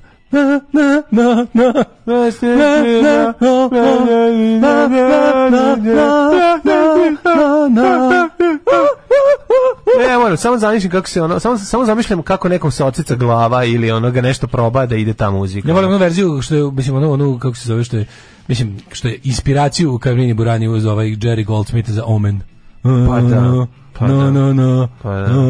Ave Satani se zove ta stvar, zapravo na ploči tako piše. Pa da je Josip Kazimir znao da ćemo potom osnovati srpski pokret obnove, demonstrativno bi se samo zapalio i to u podmornici. Moguće da naši ljudi obrću priču u Ukrajini, govore kako smo mi žrtve u stvari, moguće da smo mi nacija Vučića. Na LinkedInu vidiš da to masovno rade. To su ljudi koji bi trebali da budu vrh društva, IT sektor i tako to. Ljudi, morate prestati da mislite da ljudi koji rade u IT industriji su nekakve avangarde. Pa ne možeš da ne misliš, bar malo. Ne moraš. A je, to je jednostavno, to je samo kako ti kažem, to je kao samo, to je užas, to je poraz. Čim bi to mogli da uporedimo? Sadašnje stanje u IT industriji, kao recimo kad je otkriveno da je nafta jako vredna, pa ljudi koji su počeli da se muvaju oko naftnih poslova na početku. Znači nikakvi to nisu posebno pametni ljudi, samo ljudi koji su ono tako na pravo mesto u pravo vreme. Tako ti je, mislim, ne kažem ja to, ali ono kao pa jeste tako. Pa nije dovoljno samo uzeti pa za bosti, ono ne, ono naš pa ti suri, pa sad mislim. U IT industriji imaš dobro plaćeni poslova koji realno nisu nikakvi mega klikeraški poslovi, a nesrazmjerno dobro zarađuješ odnosno na ostatak stanovništva. Razumeš, jednostavno tvoj materijalni status nije baš ono direktno mora ipak da mora. Dobro, ali ima naš kao IT industrija, a nije ima IT industrija te pazi, outsourcovani poslovi kod nas ovdje ti opet daju mnogo veću platu nego pa znam dale, ali opet oni su bogati u odnosu na ostatak stanovništva. Znam dale, ali čovjek koji mislim iz AutoCAD ti treba 2 godine da ga naučiš. Dobro, treba ti, ali mislim kako ti kažem, to više nisu današnji kompjuteraš nije kompjuteraš od pre 10-15 godina kad je to zaista bio osoba širokih interesovanja koja mora da zna gomilu stvari da bi znao i to. A znam da li sad je to jednostavno čovjek koji radi po već kompjuteraš od pre 25 godina bio alkoholičar. To je druga priča. Su bili alkoholičari. Pa mi zašto su bili sasvim normalni deo ovog sveta, nisu se razlikovali ni po čemu, jedino što su bili dobri. Ti imaš očekivanja da ti sektora Vesa informatičar koji meni je predavao je vozio Fiću, kao i svi drugi. Ljudima koji su bili inovatori u tom sektoru. Znači, to kao ti ljudi koji su ovo danas, pa ljudi koji su, ne znaš, kao mi uvijek zamislimo... O kojoj dekadi govoriš, izvini se? Pa 90. i 2000. recimo.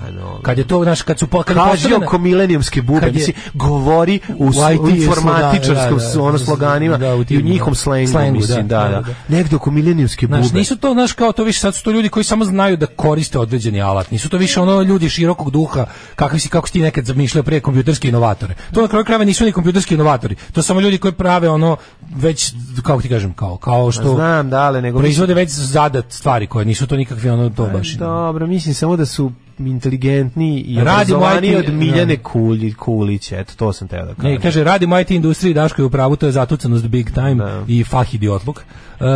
IT-evac u našoj firmi predložio da koristimo samo ćirilicu. Kaže, bravo za mišljenje o IT industriji, ispada da su svi svemirci jer imamo mnogo funkcionalno nepismenog naroda, pa to je to. Mi smo avangarda, mi smo govna, ima desničara koji svuda. Siguran sam da, ali govorim u odnosu na, jako je bitno pričati. Mlađa, dobri čoveč u slučaju ljudi koji rade u IT industriji, Daško je u pravu. Pa ne govorim to ljudi, mislim, govorimo o tome da postoje, da li, u kome pričamo, da li pričamo o ljudima koji imaju završene fakultete, rade rade neke zbiljnije poslove, ili pričamo o ljudima koji konzumiraju, pričamo o ljudima koji su nesrazmjerno mnogo plaćeni u odnosu na nacionalni prostor. Da li misliš da ljudi koji rade u IT industriji sede i imaju uključen pink i gledaju samo ne znam, zadrugu. Recimo da. Pa ja mislim da baš ne. Pa grešiš.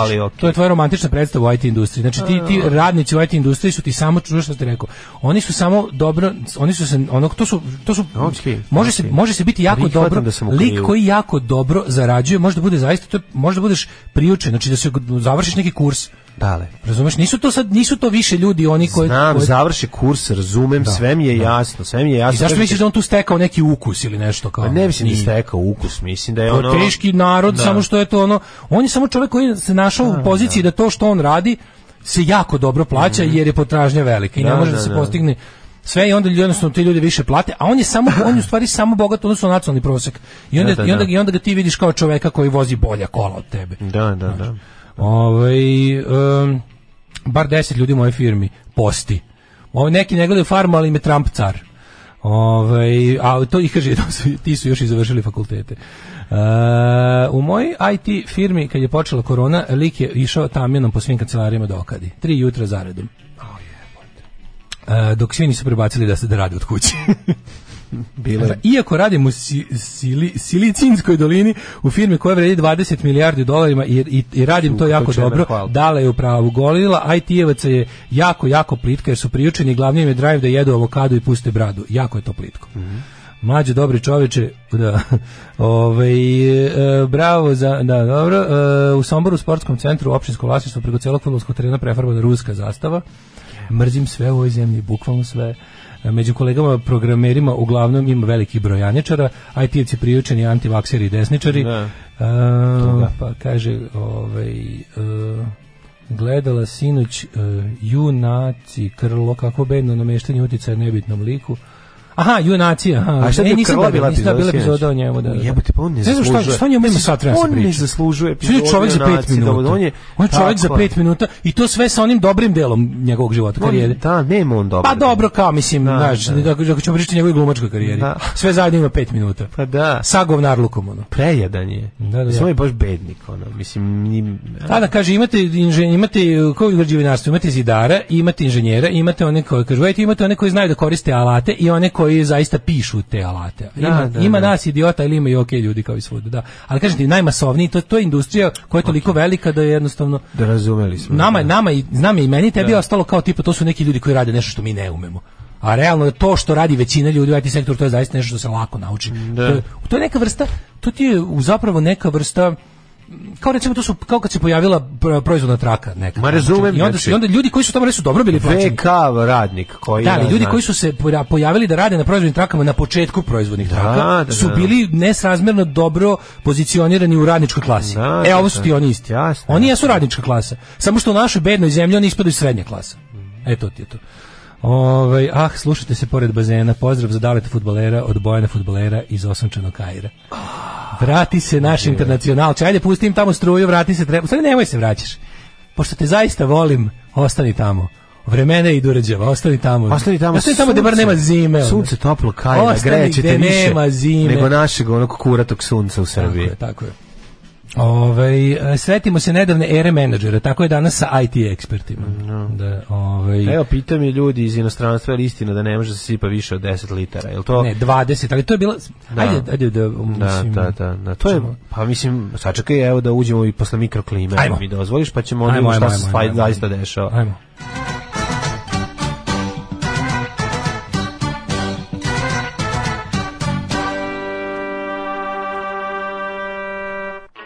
Ladno jutro, 3 stepena u Subotici, Boga mi i Sombor i Novi Sad 0, Zrenjanin -1, Kikinda 3, Banjski Karlovac -1, jako hladno jutro, Loznica 0, Mitrovica -1, Valjevo 0, Beograd 1, moram da pohvalim tvoj dolazak trotinetom, mislio sam da ćeš posrnuti, ali svaka ti čast. Beograd nije teški minus, ja mogu. Kragovac -1, Smederevska Palanka -2, Veliko Gradište -2. Crni vrh -3. Yes. Na današnji dan proklet bio onaj ko kaže da u Negotinu nije 4 ili jeste, Zlatibor -5, proklet bio na današnji dan. Sjenica -8, Požega -4, Kraljevo -1, Koponik -8, Košumlija -3, Kruševac -1, Ćuprija -1, Niš -1, Leskovac -3, Zaječar -1, Dimitrovgrad -3 i Vranje -1. Neko dobro napisao, kaže, to sve ta naša opčinjenost IT industrija zapravo dolazi od toga što smo mi taj termin raširili do pucanja. Pa je sad svako ko na poslu koristi računar nama IT stručnjak. To mi sami mistifikujemo te stvari. I onda kad nam što još neko posle poruku i onda kada lik koji dođe da prodaje piliće koje gaji njegova keva, a u IT firmi radi i mrzi peder i Ameriku i tvrdi da je ženi mesto u kuhinji, mi onda budemo pa zar čovek s kompjuterom tako razmišlja? A što da ne mislimo? Što da ne razmišljamo? A da imate i ovaj kompjuter, mislim, ako ćemo iskreno, ovo što ja sad trenutno držim u ruci. Mislim, im drži telefon, smartfon je ono kompjuter. Kaže, ja radim u IT firmi da su svi s kojima ja radim onakvi kakve Mlađa zamišljamo, radi u toj nekoj inovatorskoj. Eto, ima i tako.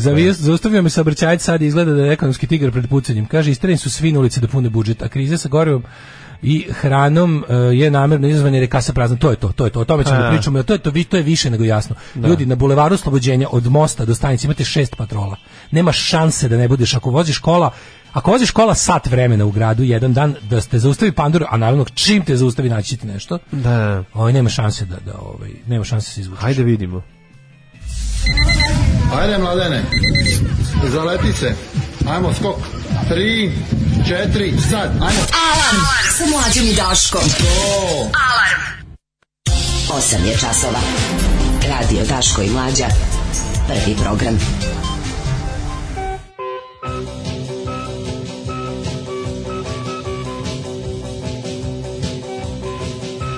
Kaže, mrzim što se u svakoj raspravi slažem s Daškom. Moje srce hoće Mlađu, ali glava ne da. A ljudi, nemojte se slagati sa njim, slušajte srce, zajebite glavu, zajebite debelo. Glava nas je dovde i dovela, treba više duše i srca. Ne, nije nas dovela duše i srce, slušajte srce i volite ljude koji rade u IT sektoru, zato što su oni divni ljudi koji izlaze iz staklene zgrade, voze se na monovilu i jedu one salate sa plastičnim viljuškama u plastičnim kutijama koje ja nikad sebi neću priuštiti. I da i mi budemo takvi, to radite. Kaže, to je neka vrsta eskapizma. Moja poznanica iz srednje koja nije mogla da razume pripovetku, lepo naučila kodove i sad misli da je hoh. Pokušavam da napišem tamburašku pesmu o srkanju benzina noću, biće za čebare. Ako hoćete, nudim to i nudim himnu Svetom Sisuju. A ne morate, molim te, pošalji. Samo pošalji uvek. Hvala za editor, dobri ljudi. Slušate se u vozu za Užice. Blago vam, imate svoj voz, mi nemamo voz. Imate voz, mi nije, dakle nemamo voz. Će Vučić sada nam otvori. Meni sad baš život zanima. Ja, majko Božija, živo me zanima. Ali evo lepo objasnili su ljudi, jako su lepo objasnili ljudi, postoje ljudi koji prave alate, ja sam na njih mislio kad sam mislio da su ono. Da u 2022. postoji puno pravila za alata. Dozvoli mi da ti kažem zašto sam ja idealizao. Mnogo više ima korisnika alata. Nisam mislio na ljude koji rade o AutoCAD-u i ono, okađuju svoju kancelariju, nego, nema veze, govorim ti sada, neko je naučio jedan program i njega radi i zaposlenje. Istovremeno može da naredi da se strela 1000 ljudi da se vrati, uključi i da nastavi dalje da stiska. To je čovjek koji, to je birokratski posao u IT sektoru, ako mogu tako da kažem. Jesmo se usaglasili. A ja mislio na Excel.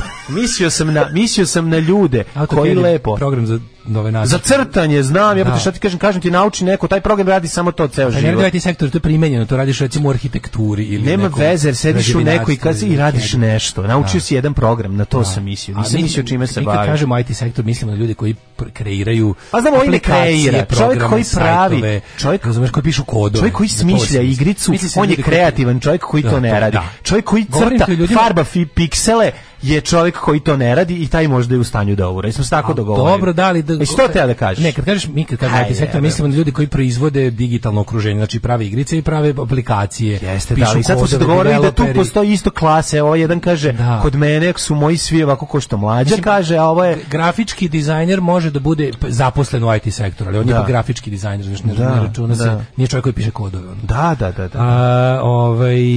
AutoCAD ili arhitekt ili mašinac, nije IT. Nije IT.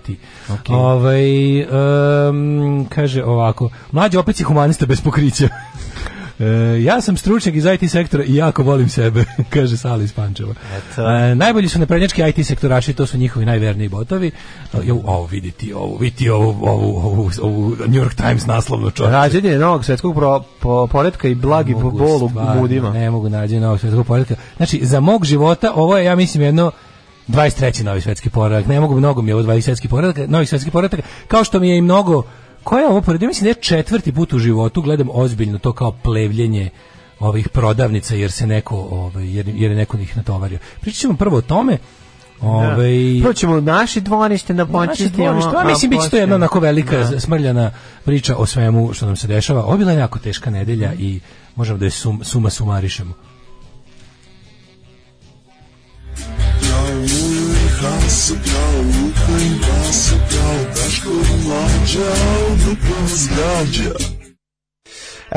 Slušali smo nama omiljene Špurios, to jest vi ste slušali, a ja sam... A Mlađa slušao svoje...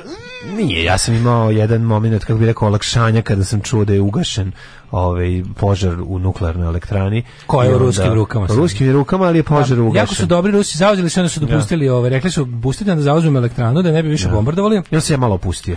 I malo ti se opustio, određeni mišić ti se opustio i krenulo jednostavno iz tebe sav taj bol i muka ovog sveta koji se taložilo. Ne, ja ću nešto drugo da okrivim. Za moj jutrašnji iznenadni talas sreće prolivskog tipa kriv je predizborni spot SNS-a. Znači ja nisam mogao da izdržim, jednostavno ja sam pokušavao, treniran sam ovde godinama, znam sve, ali kad sam video onaj povratak one devojke i onu radost njih dve zajedno, jednostavno samo je krenulo. Ma razumem te. Znači to se dogodilo, eto zato su bile 3 pesme, praštajte. Kad jednog dana izrečem hemoroide, pa kad krenem da pevam, nema ranica više, nema više ni svih problema. A mi imamo drugu verziju, mi imamo benzina više nema, a majka step sok mi sprema. Tako da imamo mi benzina ipak ima. Da, bilo je jako interesantno što je juče ne znam šta fabrikovana kriza. Mislim Vladimir Đukanović juče pozvao na hapšenje Aleksandra Vučića indirektno. Objavio juče tweet oko ponoći kao onaj ko širi paniku treba da bude uhapšen.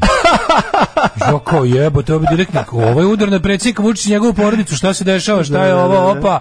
Međutim, nema nikog na svetu kao da širi paniku, znači nedorasli histerik i budala koje nam svakim svojim javnim pojavljivanjem napravi sranje koje ono ne sagledivo. Znači, zašto on toliko voli čoveče da to radi? Zašto toliko voli da to radi? Pa zašto je doživljao seksualno uzbuđenje. Ja to sad stvarno već mislim. To više ni njemu ne ide u korist, mislim. Ma kako? Zašto pravi situacije iz kojih posle mora se vadi, to mi stvarno nije jasno. Ali ovo je potpuni idiotizam. Ono njegovo poslednje pojavljivanje sa onim kao kad se drži za glavu to. Znači seti se njega na početku pandemije, ja ne znam. Mislim, to je reč koja njega najbolje opisuje, histerični, nedorasli klinac koji jednostavno se našao sticem nesrećnih istorijskih okolnosti na nekoliko važnih funkcija, od kojih je trenutno sad najvažnija. I to njegovo juče, samo da kažem, benzina ima, svi ljudi, znači on bukvalno kako to kaže, a znaš što je najgluplje? Znači najidiotskije je što ljudi njemu ne veruju, ali mu i veruju. I sad to desi se nešto najluđe na svetu. Ljudi koji su juče poharali pumpe i Lidl za grašak ali pazi, on bukvalno, da je rekao juče da fali on je rekao juče nabavili smo cimeta, ljudi bi potrčali po cimet. Da je rekao nabavili smo surutke, ljudi bi potrčali po jebenu surutku da kupe sve, jer im on stvori potrebu za nešto za šta realno. Mislim, znaš kako, ko krizi gomila grašak? Što baš grašak? Kako što? Znaš kao što grašak? A zašto može postane metak? Što ne boranija? A zašto boranija ne može bude metak? Pa boranija više liči na metak. Ne liči. I grašak, klaster sa onim grašak smrznuti kad se napuni u patronu, možda loviš fazana. To mi je neverovatno. Kako on nešto lupi? Šta je najmeni bolji deo? Ja bih rekao, znaš kao, da sad ne znam, da sam juče došao ovdje i pokažem, ovo su ljudi koji, znači kao Vučić je nešto rekao. Kako on kaže da nečeg ima, tako ljudi to pohrade da kupi, onda ga nema. I onda bih ja rekao, ovo su ljudi koji Vučiću ne veruju. Znači, ljudi, nestašice prave ljudi koji ne veruju predsjedniku. Kad on u stvari isti ljudi njemu ne veruju i glasaju za njega. To su isti ljudi. Ljudi koji su juče bili pravili gužvu na pumpama su SNS bolidi. Nema šanse da su neki drugi. Razumeš? Ti što hrle u Lidl juče, to su ljudi koji ne veruju u svom, koji glasaju za tog čoveka i onda mu ne veruju. Ja mislim da je u Lidlu stalno haos, jer u Lidlu stalno gužva. Ma nije, mlađe, nije. Pa oladio se narod, pogotovo kad su stvorili više, imamo 4 Lidl u Sadu, nije više. Pazi, ja kad uđem, ja kad vidim red, ja nestajem u red. Znači, kao, nisu mi bile još situacije u životu kad mi je život zavisno. Ja kad vidim red, okrenem se i odem. Znači, ne mogu. A ako sam ja kupio u Lidlu 3 puta u životu i nikad nije bio neki red, bio sam najviše recimo 4. na kasi. Dobro, u Lidlu leti to kada jako brzo prođe. 4. sam bio na kasi. Nema čekanja, zato što čitava sa svih strana. Juče bilo svugdje, juče su ljudi kupovali smrznuto povrće, grašak najviše. Nemaš graška, nemaš brašna i nemaš, mislim, a što najbolje, prave ljudima paniku. Nemaš danas, evo sad je opet normalno sve na pompu. Pa da. Neko juče popodne, znaš šta su radili juče? Tačno znaš, znači privatni, pogotovo ovi manji, ovi Knez Petroli, cenu. Ne mogu da podignu. Pa do marta, a onda će podići. Ajde, šta je fora? Evo šta su oni tačno radili. Znači, pošto je vlada u svom populističkom maniru umjesto da smanji svoju halavost, kao sve bre prazna, razumeš? Da. I sad oni treba da nabave pare za stranku i za izbore i za to sve, jer treba sad rekordni broj ljudi da potkupe za ove izbore. I rekordni broj da potkupe celu tu mašineriju. Izbori jako puno. Svaka SNS pobeda jako puno košta ljudi. I sad pazi, nema on koristi od sad frke pred izbore, ne treba mu frka, treba mu pare. Pa znam, ali ako frka donosi pare i da mu frku njega. Ovdje je ta situacija bila. On je lepo ovako, tim svim svojim, šta je radio? Svim tim naftašima kojima je kao populistički ograničio cijenu goriva. To nije trebalo raditi. Znači, ne treba ograničiti cijenu goriva, nego treba smanjiti akcizu. Akciza je nenormalna. Ono što čini naše gorivo neponošljivo skupljim je, pazi, gorivo na svetu ima istu cenu nabavnu za ceo svet. I sad ti ga kupiš. I onda svaka država odluči koliko. Ali nisu takve razlike. Mislim, ono što nas čini nenormalno u odnosu na našu platežnu moć, to što nama vlada naša polovina je akciza. Znaš, kao, razumiješ, 80 dinara litar bi platio normalno. Znam, ali znaš koliko auto brži sa akcizom? Znam, ima od 100 oktanske akcize. Akciza razvaljuje. I sada kad znaš da je to tako, oni neće smanjiti akcizu, nego ograniče cenu goriva da bi njima ostala ista ta akciza, njima to odgovara. Sad šta je fora? Pošto ljudi sada sa ovom cenom ne mogu da kupe gorivo, onda oni kažu goriva će nestati. I ljudi su onda u fazonu bolje da ga kupim po bilo koje pare. I onda ti pumpaši super posluju, oni su na primjer to je u stvari zapravo deal pumpaša i vlade, da ovi njima ne sme da im ovim dozvole da šire paniku. I onda vi kažu lepo kao nestaće gorivo. I onda ljudi pohrle i kupe po tim cenama po kojim inače možda ne bi kupovali, jer im kao smanjili su potrošnju goriva, nešto su užasno skupo gorivo, ljudi to ne mogu da plate.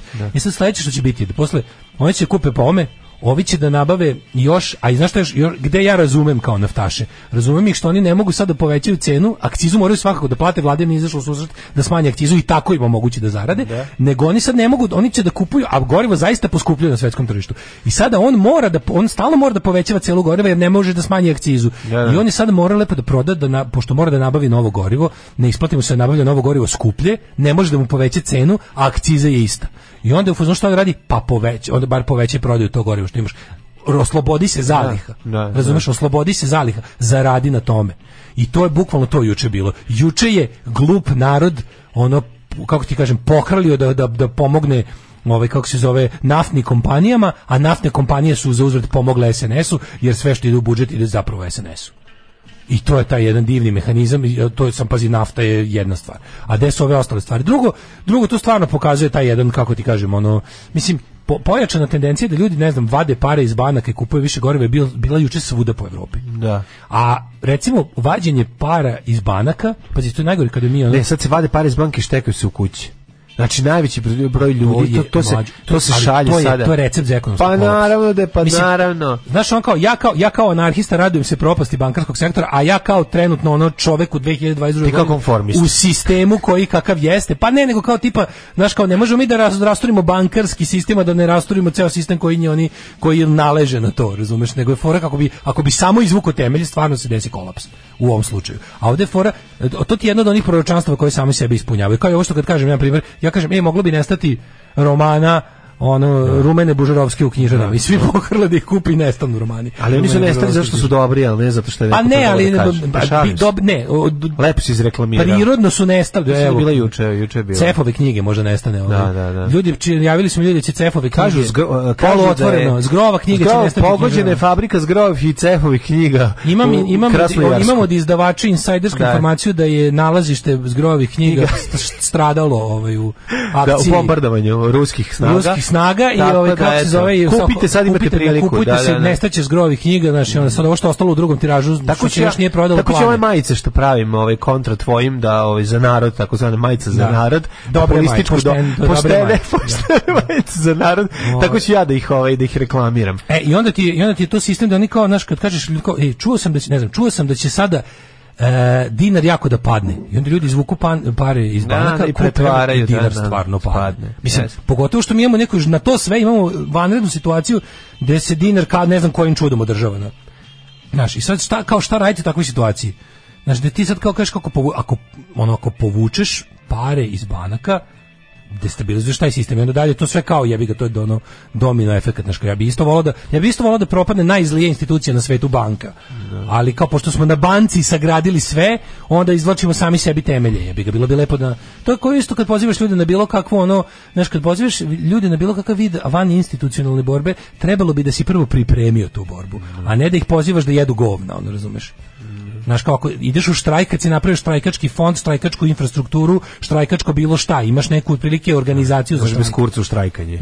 Bez kurca u štrajkove. Da. Znaš, i onda imaš tu situaciju. Tako da sve ove stvari koje, znaš, ti profiteri iz haosa, ti najodvratniji ljudi.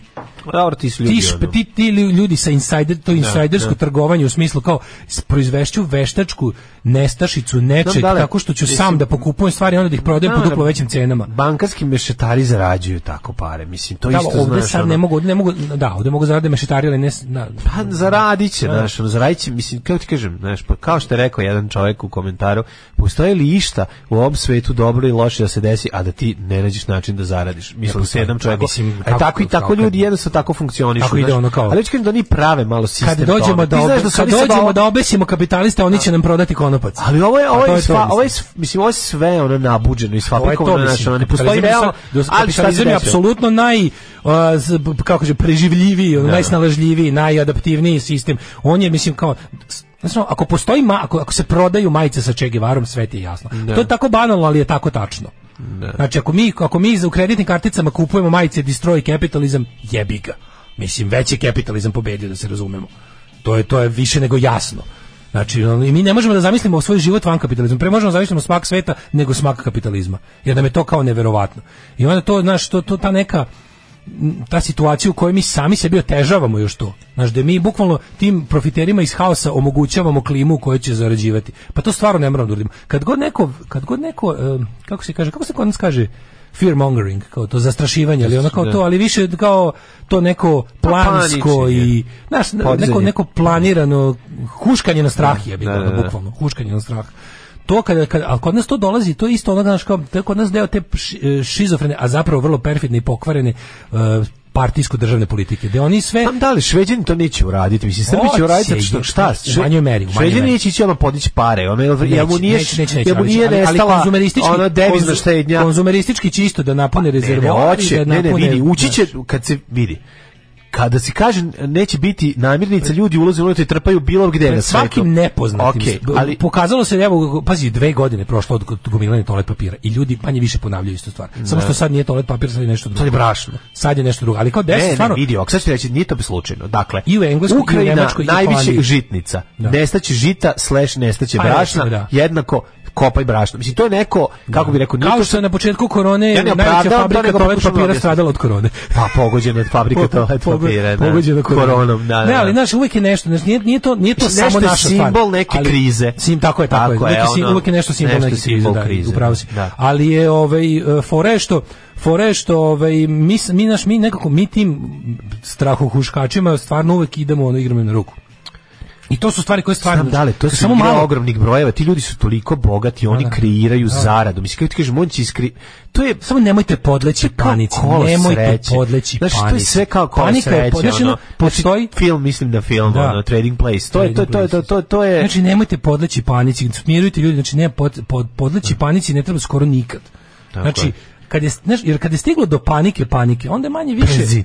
Benzin, najbolji mi je kad dobije na kraju 2 deci benzina i prospe dole, joj, šta sad, ajde nazad ureti, šta je sve, benzin, benzin. Ja sam to prela, taj sketch je genijalan, taj lik je u stvari genijalan,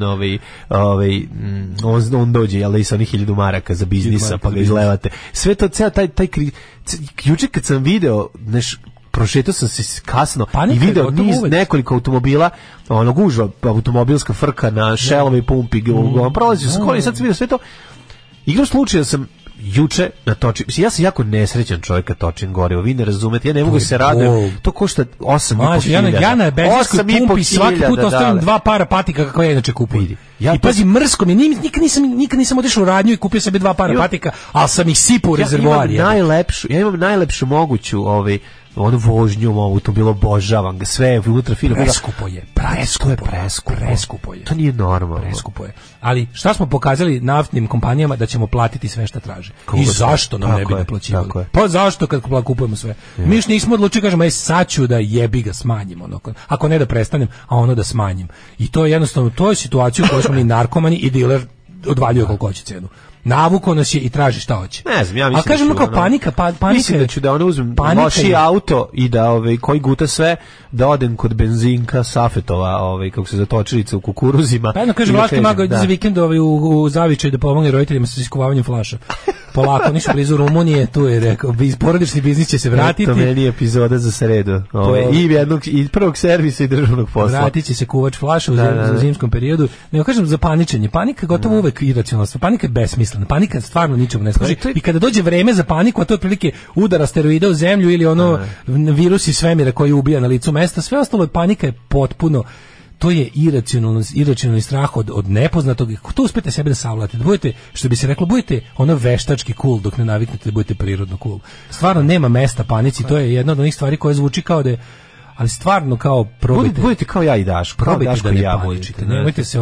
Nemojte se usrati, nemojte pobeći odmah, nemojte to je jednostavno. Znam da nekada imaš nekada fight or flight reakciju, ali probajte nekada ovo prvo. Da. Dakle, prvo vi, pa tek onda žene i deca. Nemojte paničiti. Maradona ima iskustva sa drogama. Jeste li vi nekad probali droge? Maradona je svjetski čovjek, pa on možda dolazio do toga. a u nas uvijek neko siromaštvo, pa nisam, ali ja sam malo dodirao više alkohola svoje vrijeme, a dodirujem ga i sada.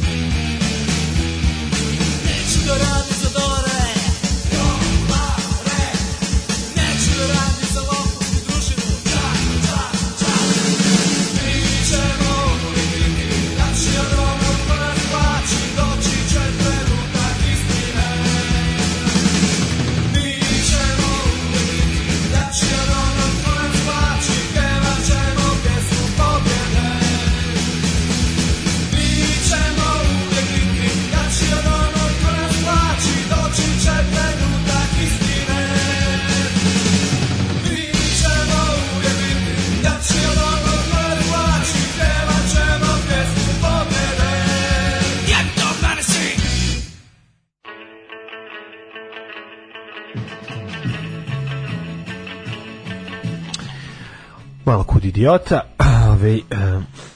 nikad zgoreg. Osvojen Herson, borbe bukte oko Kijeva, rusku vojsku svi ide. Vozi Maliki, za mene vozi toj u prikolici, lepe mi se zbranik i ima utisak da ide ka nekome kome se opasno prisaro.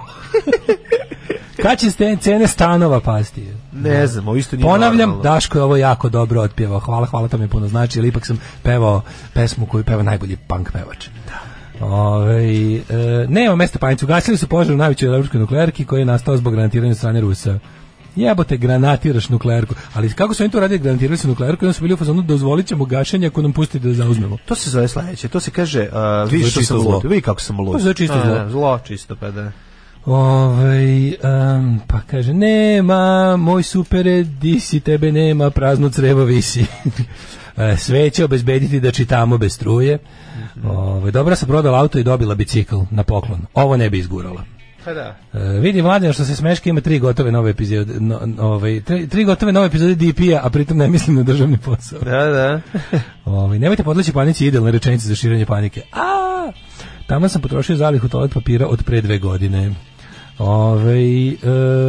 Sirotinju prekinite da šejmujete punjene rezervoara do kraja. Indukovana psihoza, to nama radi. indukovana psihoza. Da. Mogu da zabrane dizanje devize iz banaka, nego samo dinare i ti moraš da prodaš banci evro za 128 dinara umjesto menjačice za 140.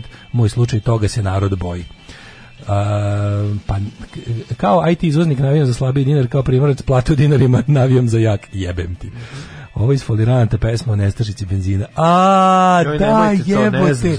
Jao, sad sam se setio ona Žiža kad peva na pumpi. Jeste, moj super je prazno travis. Jao, da.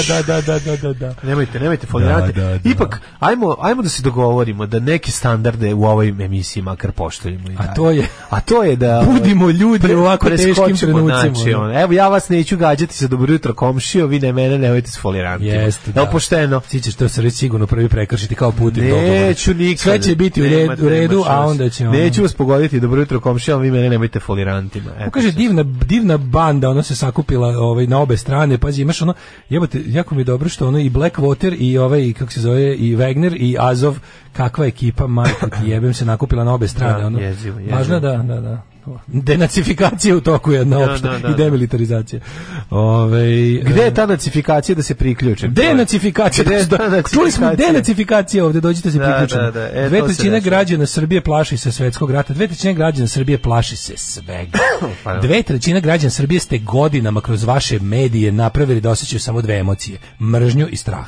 Znači, to ste napravili od 2/3 građana Srbije, da su večito uplašeni i da mrze sve živo. A kad su uplašeni, naravno da sve živo mrze, jer ono plaše se da im svako radi u glavi. I gledam sad najnovije podatke, znači to je tako dobro dresirano javno mnjenje da to prosto nije normalno. Šta smo još imali od ovih domaćih zabivalja? Čekaj da vidim da će... Da, uskoro će biti... Evo ga pa da svet ukida... Pošto sad završila se korona, počeo treći svetski rat, svet ukida i maske i covid propusnice i sve. Francuska ukida 14. marta, oni su najviše istrajavali na tome. Gotovo i Nemačka ukida valjda 25. kako sam čuo.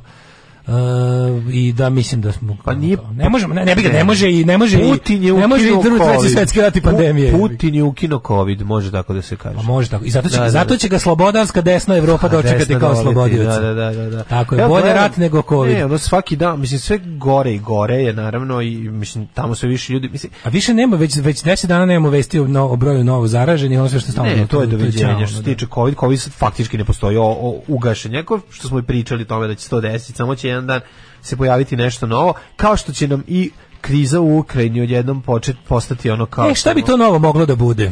Neki mudri ljudi kažu da će sledeće budu globalni veliki cyber napad i rušenje velikih sistema, pogotovo kao ekonomski. I tu sad imam jedno pitanje, o kojem se ne razmišljam. To je ono što te da spitam. To kaži mi, je li meni ugrožen moj spektrum koji sam pomezao na Commodore i spojio sa Atari? Jedno stvarno pitanje, sad će možda zvučim kao debilko i jako naivan, ali recimo, u slučaju stvarno velikih orkestranih od strane, znaš on kao, sad budem paranoik, to ruski, čuvene sintagma ruski hakeri.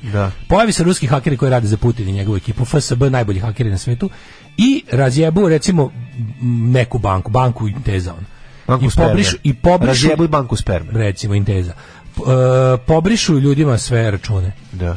I kako sad ja da dokažem da sam ikad imao pare? Jel si se čuvao uplatnicu? Pa ne, to meni sad ništa nije. To je problem, moraš imati uplatnicu. Čega uplatnicu? Dobiješ svaku uplatu novca dobiješ i papirni deo. A ne, ali oni to, pa ne dobiješ. Dobiješ uvijek. Pa gde mi je? Pa ne, ti ne dobiješ. Ko to ima? Pa ko lično nosi u banku? Ko je u zadnjih 5 godina, od kad su, znači, ko ima M-banking i E-banking i to sve, oni uzme obrišu. Ja znam da su računi osigurani. Ja ti kažem kupi drogu, idemo na kurve, ti kažeš štedi. Ja znam da su kako se zove, računi osigurani, to sve, ali oni pobrišu i to. Recimo Inteza sama sebe, on ima Sao Paulo, kako se zove, San Paulo. Da. Nije Sao Paulo, San Paulo. San Paulo je deo te kao i taj generali pizde materine je kao, to je sve jedna korporacija, banka i osiguravajuće društvo i oni su sami sebi garanti, ono, otprilike ako sam dobro razumeo. I sad dođe neko i anulira to sve. Kako će, i sad recimo ja u tome vidim priliku da banka zapravo zaradi. Desi im se to kao oni hiljadama klijenata pobrišu račune. Tako, a zar oni nisu isto sve svoje osigurali negde drugde? Pa da, ali kao uradiš šta ne pobrišeš sve ono. Pobrišeš sve, da, ali kako ću ja da dokažem banci da sam kod njih imao išta? Onda će banka raditi na poverenje. Ti dođeš i kažeš koliko si imao para i oni ti toliko ponovo upišu. Tako će se raditi. Razgovarao sam s jednim čovekom. Zamisli to. Ne, kako ću ja da dokažem banci koliko sam para kod nje imao? To mene zanima. Kako ćeš da dokažeš? dođe, bude cyber napad, oni obrišu moj račun. Ja sam siguran, apsolutno sam siguran. Da ili jednostavno iskoriste haos, to su i banka pokrade ljudima pare. Banka papira potroši u toku jednog dana, papira i dalje. To što tebi se čini da je sve digitalno nije. Postoji fizički zapis svega sigurno. Postoji fizički zapis tvog računa negde, zapisano, ne u digitalnom fizičkom. A banka kaže nemamo ga. Ima ga. Da li kaže nemamo ga? Kako ja da ga dobijem? Da ga dobijem? Kod banke. Pa neće on. Ja govorim o cyber napadu koji je iskoristila banka protiv mene. Ti govoriš o napadu 2050. Ne, sada. Nije, ne, mislim da postoji. Ako stvarno, ako recimo, ako kao što postoji elektronski dnevnik, postoji u školi, postoji i dalje klasičan dnevnik. Znači, uvek misliš da se svaka transakcija štampa po zakonu negde knjiži. Mene to zanima, mene zanima ko je iznad banke u smislu garancije da ko je garant toga da banka ima taj novac? To je da je moj novac zaista u banci. Jer ja svoj novac trenutno imam samo kao broj na ekranu mobilnog. Da. Ja nemam, ja ne znam da li taj novac imam. Ja nemam ga dok ne odem u banku i tražim da mi ga donesu. Kao što je ono, kao ko je garant da ti imaš ove... Dokazat ćeš na poligrafu. Pa ne, ali znaš kao ko... Evo sad, imaš bitcoine. Ko je garant da imaš bitcoine? Ajde pitamo da li. Ko je garant da imaš bitcoine? To je tek meni.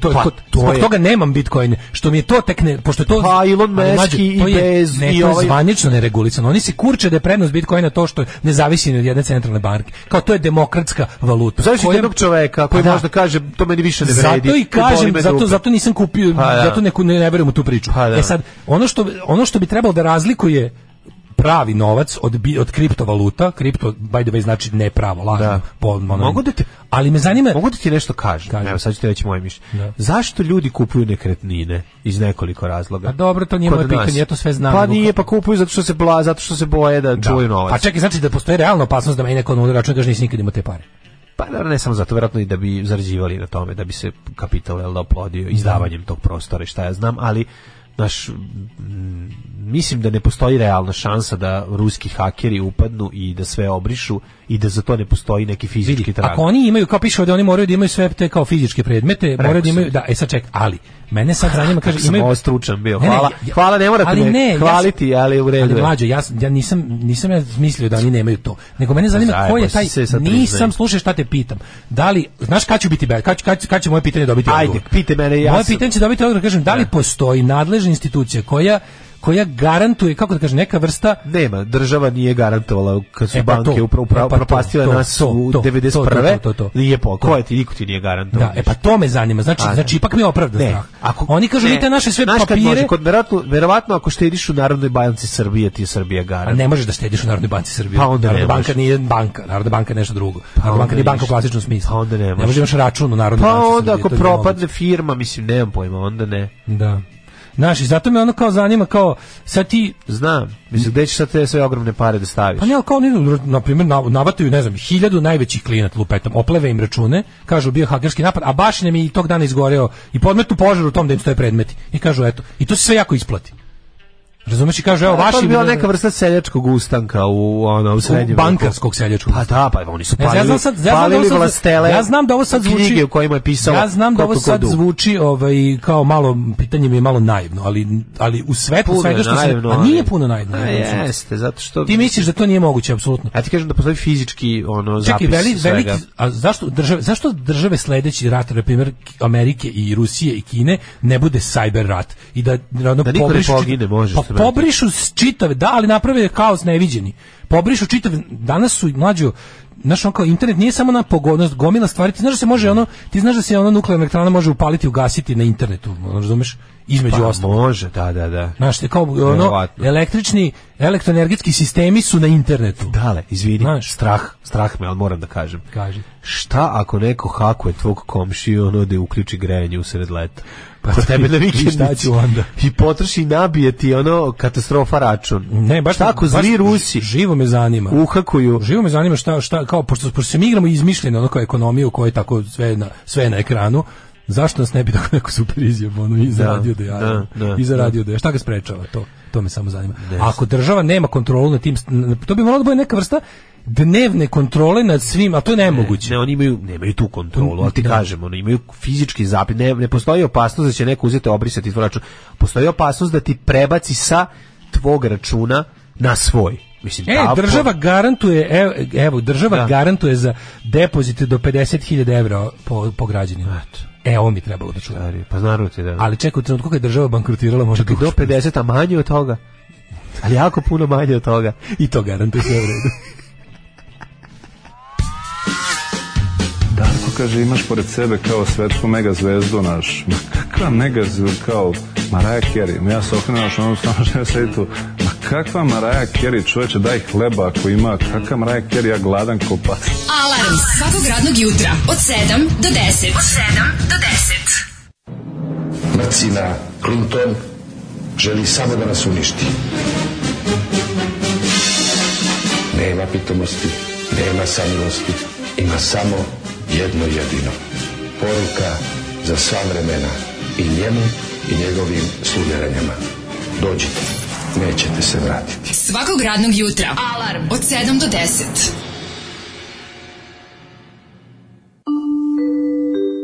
Devet je časova. Radio Daško i Mlađa. Prvi program. U školi ne postoji više klasičan dnevnik, elektronski vodimo, imamo matičnu knjigu, ali ne i papirni dnevnik. Ima dnevnik. Piše dnevnik, pa piše neko ko radi u školi. Pa ja ne znam, ja sam čuo da ima. Sad možda zavisi od škole do škole. Knjiga, ali nije matična više. Knjiga, da. Da, tvoj novac nije u banci, on deo tvog novca u formi obavezne rezervne deponovane kod Narodne banke Srbije, ona je zakonom propisana u određenom procentu u odnosu na obim plasmana. Osim toga svaki depozit do visine od 50.000 evra i osiguran iza njega garantuje država. To je ono što sam teo čuo. Da. Mislim da sam daleko, mnogo daleko od toga, dakle ja sam duboko u zoni bezbednosti.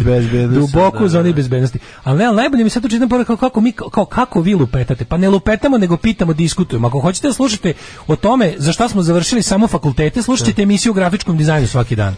Znači, ako vam se to sluša, možemo i tako. Znači, da slušate to i Mlađa će da ubaci istoriju. Nemojte se dali uzbuđivati. Pa ne, on kao dobro, ja počnem celu priču sa time kao imam jedno pitanje. Zanima me kako to funkcioniše, jer ne znam. Jer stvarno nisam stigao da završim ekonomiju, ni prava. I onda znaš, najbolje kad jednogodišnje imam emisiju, pitam kako breskva promrzne, pa pitam se naglas, onda mi se zaštitar voća jako iznervira. Mamu mu je, kako si glup, Daško, crko da Bog da, ono glupi kurtonu jedan. Kako ne znaš, kako si glup kurac, ne znaš da breskva ne mrzne. Ali care, ti si svoj... Znači, ono, evo ti emisija o grafičkom dizajnu, jebote. Ti si svoje ime izgradio na tome da znaš sve i ti ne možeš da postaviš pitanja. Ti imaš mišljenje i znaš o svemu sve. I tako kako su glupi, ne znaju elektrolizu ono zarđelih bakarnih ploča. Zamisli ono kao koji kurac slušamo, ono crkno od gladi. Meni su najbolji oni povlačim. Meni su najbolji neironični povlačim Patreon. Ti su mi najbolji. Povlači me za ono. Povlači ga se ono. Sad ću uzem $3. Sad ću uzem $3, nisi rekao što se meni sviđa. Ne, molim te, preklinjem te, evo, promenit ću mišljenje. Anton zaplače u krevetu dok spava. Ne, evo, promenit ću mišljenje. Kad mi uzmu $3. Daj obavezno RTS-u, on ti priča. Daj obavezne pare RTS-u, on ti priča ono što govoriš. Koliko što da, ma nije, to su pojedinci, to je ja, to je. A znam, al kad mi dođe kao ti si kao ja sam tvoj. Ja sam tvoj gazda. Pa nosi se gazda u pičku materiju. Ne možeš petkom da se iznerviraš. Kad sam imao pravog gazdu, oterao sam ga kurac, a ne ovog što misli da može da mi za ne znam dinar da mi sere ovde po glavi. Osnovno pravilo naše emisije jeste, a to je glavno, petkom se čovjek ne može iznervirati. Ja te molim da to pravilo nastavimo da negujemo i da se ne uzbuđuješ. Da. To je prva stvar, a druga stvar, dale, u narednom satu koji će biti izuzetno kratak i bit će dovoljan za jet set, možda stignemo i da obradimo neku malu temicu. Ne može da zarađa, sram te bilo. Pa kaže oksidira. Šta ako Rusi uhakuju Daško u teo peć? Pa mogli bi to da urade. Ostaće nam vremena za nešto. Sad malo muzike. Slušajte Daška i Mlađu na ultrakratkim, tankim i mekanim talasima. 9:34 i ostalo je još nekoliko vrućiju tema. Pa malo da se čuje će Putin dobiti Nobelovu nagradu za medicinu, rešio zaustavio koronu za par dana. Pa kaže bakar ne rđa, oksidira. Neću povući Patreon, svaki put kvin Daška negdje ima da ga mučki povučem za jaja. Pa kaže daći ti $20 USD Patreon. Ako Daško ode na Goliju, rekreira susret sa vukovima i o tome snimi radio dramu. Nemoj se nervirati, mene to zanima. Pitaj uvek za sve nas koji ne znamo. Pa Daško, trebalo je da se potrudiš da naučiš sve o čemu pričaš. Bakar ne može da zarđe. Dobro, završit ću na elektrolizu zarđalih ploča, od čega god bile, samo vi udrite. Tetka hemičarka. Pa onda, čekaj, jako smiješno, Daško, tebi već hakuju krvni pritisak i daljine. Da, samo sedneš i uzeti, ako sednem i samo dobro, to je tvoj popizditis koji on... To je rageohol. I cannot live without rageohol. Kaže, ja volim da vam kažem da lupetate kad je sport u pitanju, jer se tu vidi da nemate pojma, a preslatko je. A za ostale teme, ovo je pre svega jedna zabavna emisija i za 10 godina me nijednom niste iznervirali zapravo.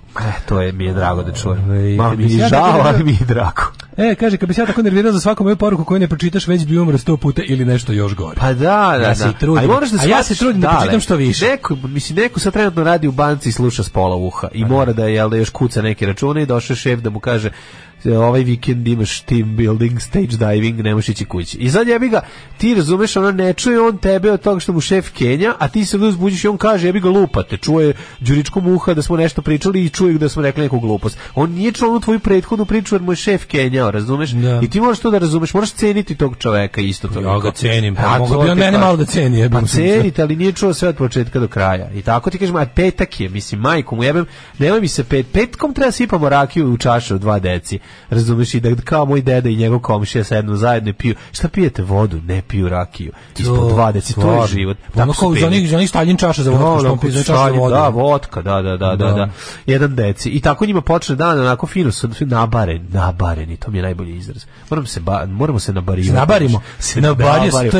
To je inače. Pijen podjebava. Nabaren je pijen koji podjebava. Nabaren, dobio se. A nabaren je zapravo, to su moji roditelji najčešće koristili. Izraz da objasne da je nabaren. Cuga je i nabaren.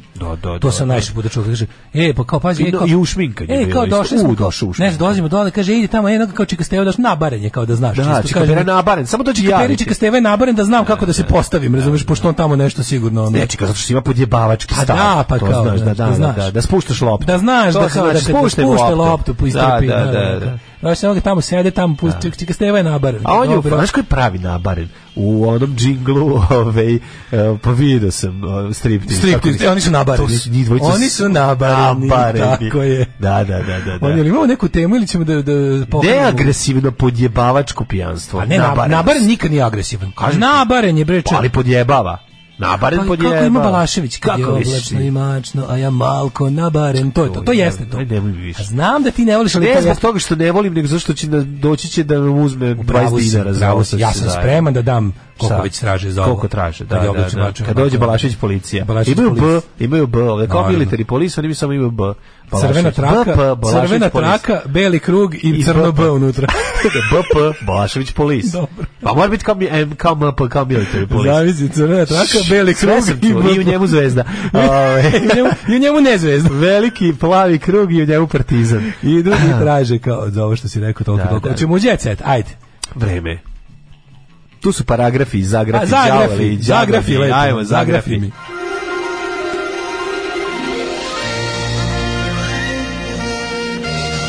Jet set.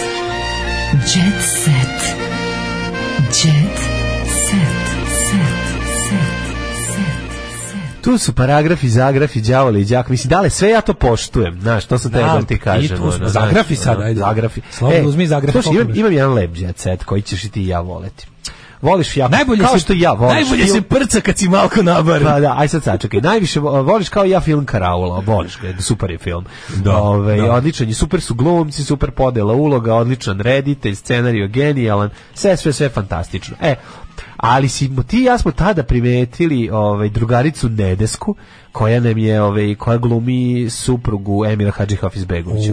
Predivna je. Lepa je kad si sam, kad je sve tužno, ti se seti Nedeske. To je, kako se ona zove? Nedeska, a ime joj je, sad ću ti reći.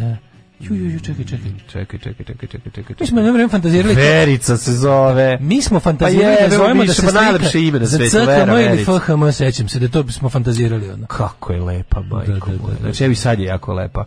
Pa relep, ima tu neku ne znam, ono, Oficir i džentlmen lepotu. Znaš, ima ta neka, ono, to je ta mačkica iz Oficir i džentlmen, je tako? Tako je lepa. Da, lepa je kao ona. Pa jeste, ima tu nešto. Tako su dobro, u tom filmu je tako dobro epoha određena.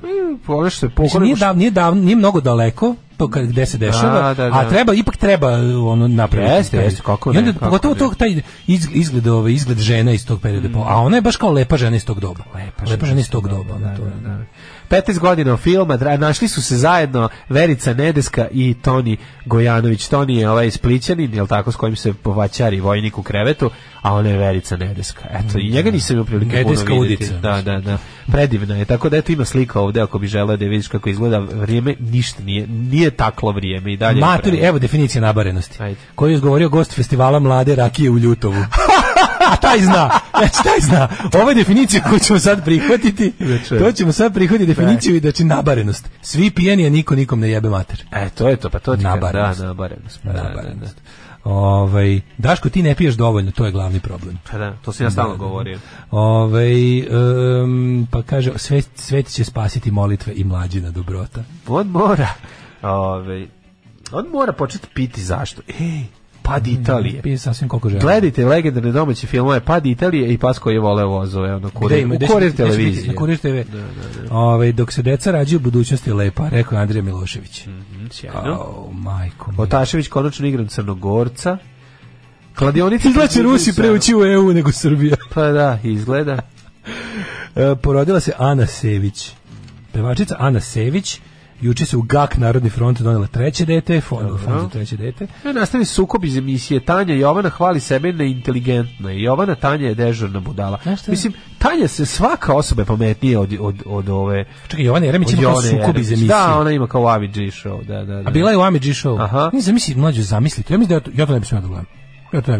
Ja ne mogu. Znači, da mi se gledaš Ami G show koji je gost Jovana Jeremić. Mislim, ja bi stvarno bi mi stalo čukao. Ne znam, ja bi se samo povređivao. Izgleda bi mi se mozak u srce ili samo ja bi uzeo pa bi se ono šestarom bo u butinu. Zamisli to, ja to kao, znaš kako to zamišljam, to je... To su baš ljudi koji mrzim najviše na televiziji. Ognjen Amidžić i Jovana Jeremić, njih zajedno kad bi video moglo bi stvarno da mi ono srce bi mi ispovrećao bi svoje srce. Da se u jednoj emisiji nađu osoba muškog i ženskog spola koji jednako mrziš. Ali više bi trebalo mrzeti Ognjen Amidžić jer on pametniji. Tako je, Ognjen Amidžić nema papir. Nema papir, da. Ognjen Amidžić je krivlji. Ognjen Amidžić je krivlji. Ognjen Amidžić je sam zlo. Ognjen bi mogao bolje da hoće, ali neće jer zna da je Amidžić je sam zlo, a Jovana Jeremić je zvezda cirkusa nakaza. Da, ona je zvezda. Razumeš? Da, jeste. Ona je u vlasništvu, njoj P.T. Barnum, ja bi ga Željko Mitrović, drži u svom cirkusu nakaza i s te strane ima, ona kao ne možeš i kriviti, ona verovatno ima papir da to što radi. Da. Su diskutabilne poslovne sposobnosti, a Ami G je zna dobro, on čak i može bolje. Može bolje, naravno. Ali on je odebrao da bude taj spuštač IQ-a nacije. I spuštač standarda svih u svakom domenu. Tako da je to njemu više mu odgovara da podjeva, jer, znaš, jebate, ali one provodađije emisije na Pinku, to se vidi meni. Ja povremeno dobijem od našeg druga Krudija sažete. Znaš ti kako to izgleda? Većina pacijenata te emisije, štićenika te emisije, tu emisiju zovu prodavađije. To je nešto najtužnije na svetu. Ti ljudi, pa pošto sto uglavnom to su baš isto cirkus nakazi. Svaka emisija sedi neka osoba i ćuti pored, ne zato što nešto ima mudro da kaže, nego zato što jede zid ili se ono ili šline, pa to kao da i sve to je pravi cirkus nakaza. To je baš onako, to je iskorišćavanje ljudskih psihofizičkih nedostataka u komercijalne svrhe. To je taping. Zarađivanje ljudskim psihofizičkim nedostacima ili iskorišćavanje njihovog lošeg imovinskog stanja. Pa više to glorifikacija toga i pravljenje toga. To je u drugom kolenu. I onda sledeća stvar, ti mrziš Marinka u baru, znaš, to je to. Da, to je to. Ti kažeš, ja ovo ne bi da gledam, ja ovo ne želim, ja ovo nije u redu. Šta je, intelektualac? Tako, neću da gledam kako zajebavaš te ljude. A ti kažeš, neću da gledam kako zajebavaš te ljude. Pošto ih zajebavaš, praviš od njih još veće debile, praviš, teraš ih da se ponašaju tako, mislim... Naravno, cirkus, to je cirkus nakaza, pravi, najbolja definicija, svega na Pinku, a pogotovo reality show-ova. hoću kažem, oni emisiju zovu Prodavađije, mislim, pošto... Da. Ja imam ovako, Tanja Savić, upročito sam Daško je muškarac po mojoj meri, Draško je muškarac po mojoj meri. Moj Daško. A dobro, nešto, ja skoro nikad ne vidim svoje ime in print, jebi ga, i onda skoči srce. Nije retko, Draško se još i pojavi, ali Daško nikad. Tanja Savić je otkrila pravu istinu o gradonačelniku Banja Luke. Daško je muškarac po mojoj meri. Iako su u više navrata uslikani zajedno, pevačica tvrdi da je slobodna, ali da bi Stani Vuković išao uz nju. Pa su zato simpatične priče o njihovoj vezi. Nikad ne pijem alkohol ni privatno, pogotovo ne na nastupima. Ako popijem čašicu nečeg, ja se napijem, kaže Tanja Savić. Psiholog me oporavio od trauma, Ognjen je kriv što me spojio s Jovanom, prelepo, evo to je ovo što ti pričaš. Tanja je na prazničnom izdanju emisije Ami G Show napustila studiju nakon koškanja s Jovanom Jeremić. Dobro, Tanja, ja stvarno ne znam ništa o tebi, ali stvarno kao čim si dozvolila sebi da budeš uvučena u razgovor s Jovanom Jeremić, you lost. A dobro, ona je već tu, mislim, kako bih rekao, ne znam ništa o njoj, ne znam ni kako zvuči. Žiko Bretković 2000 sa osvetom. Da. Nije na isti način, to ja hoću da vam kažem, nije na isti način. Nije. Znači, Žiko Bretković je eksploatisan drugačije. Pa Žiko Bretković ti je jedan vrlo, ono kao... Nije to nije kao što bilo vreme takvo. Znači, a to je kao što je kamera obskura početak fotografije. To otprilike. Tako je Žiko Bretković početak je on kao Mr. X i ovo sve, znači kao cijela ekipa, zapravo svi Jupiterijanci koji su okupljao. To je malo cirkus nakaz, ali nije bio zlonameran. Nije bio zlonameran. I plus nije ono kao, to nije bio poslovni model tih ljudi. Ovo je poslovni model Željka Mitrovića. Kažem ti, baš je ta veza. Jeste.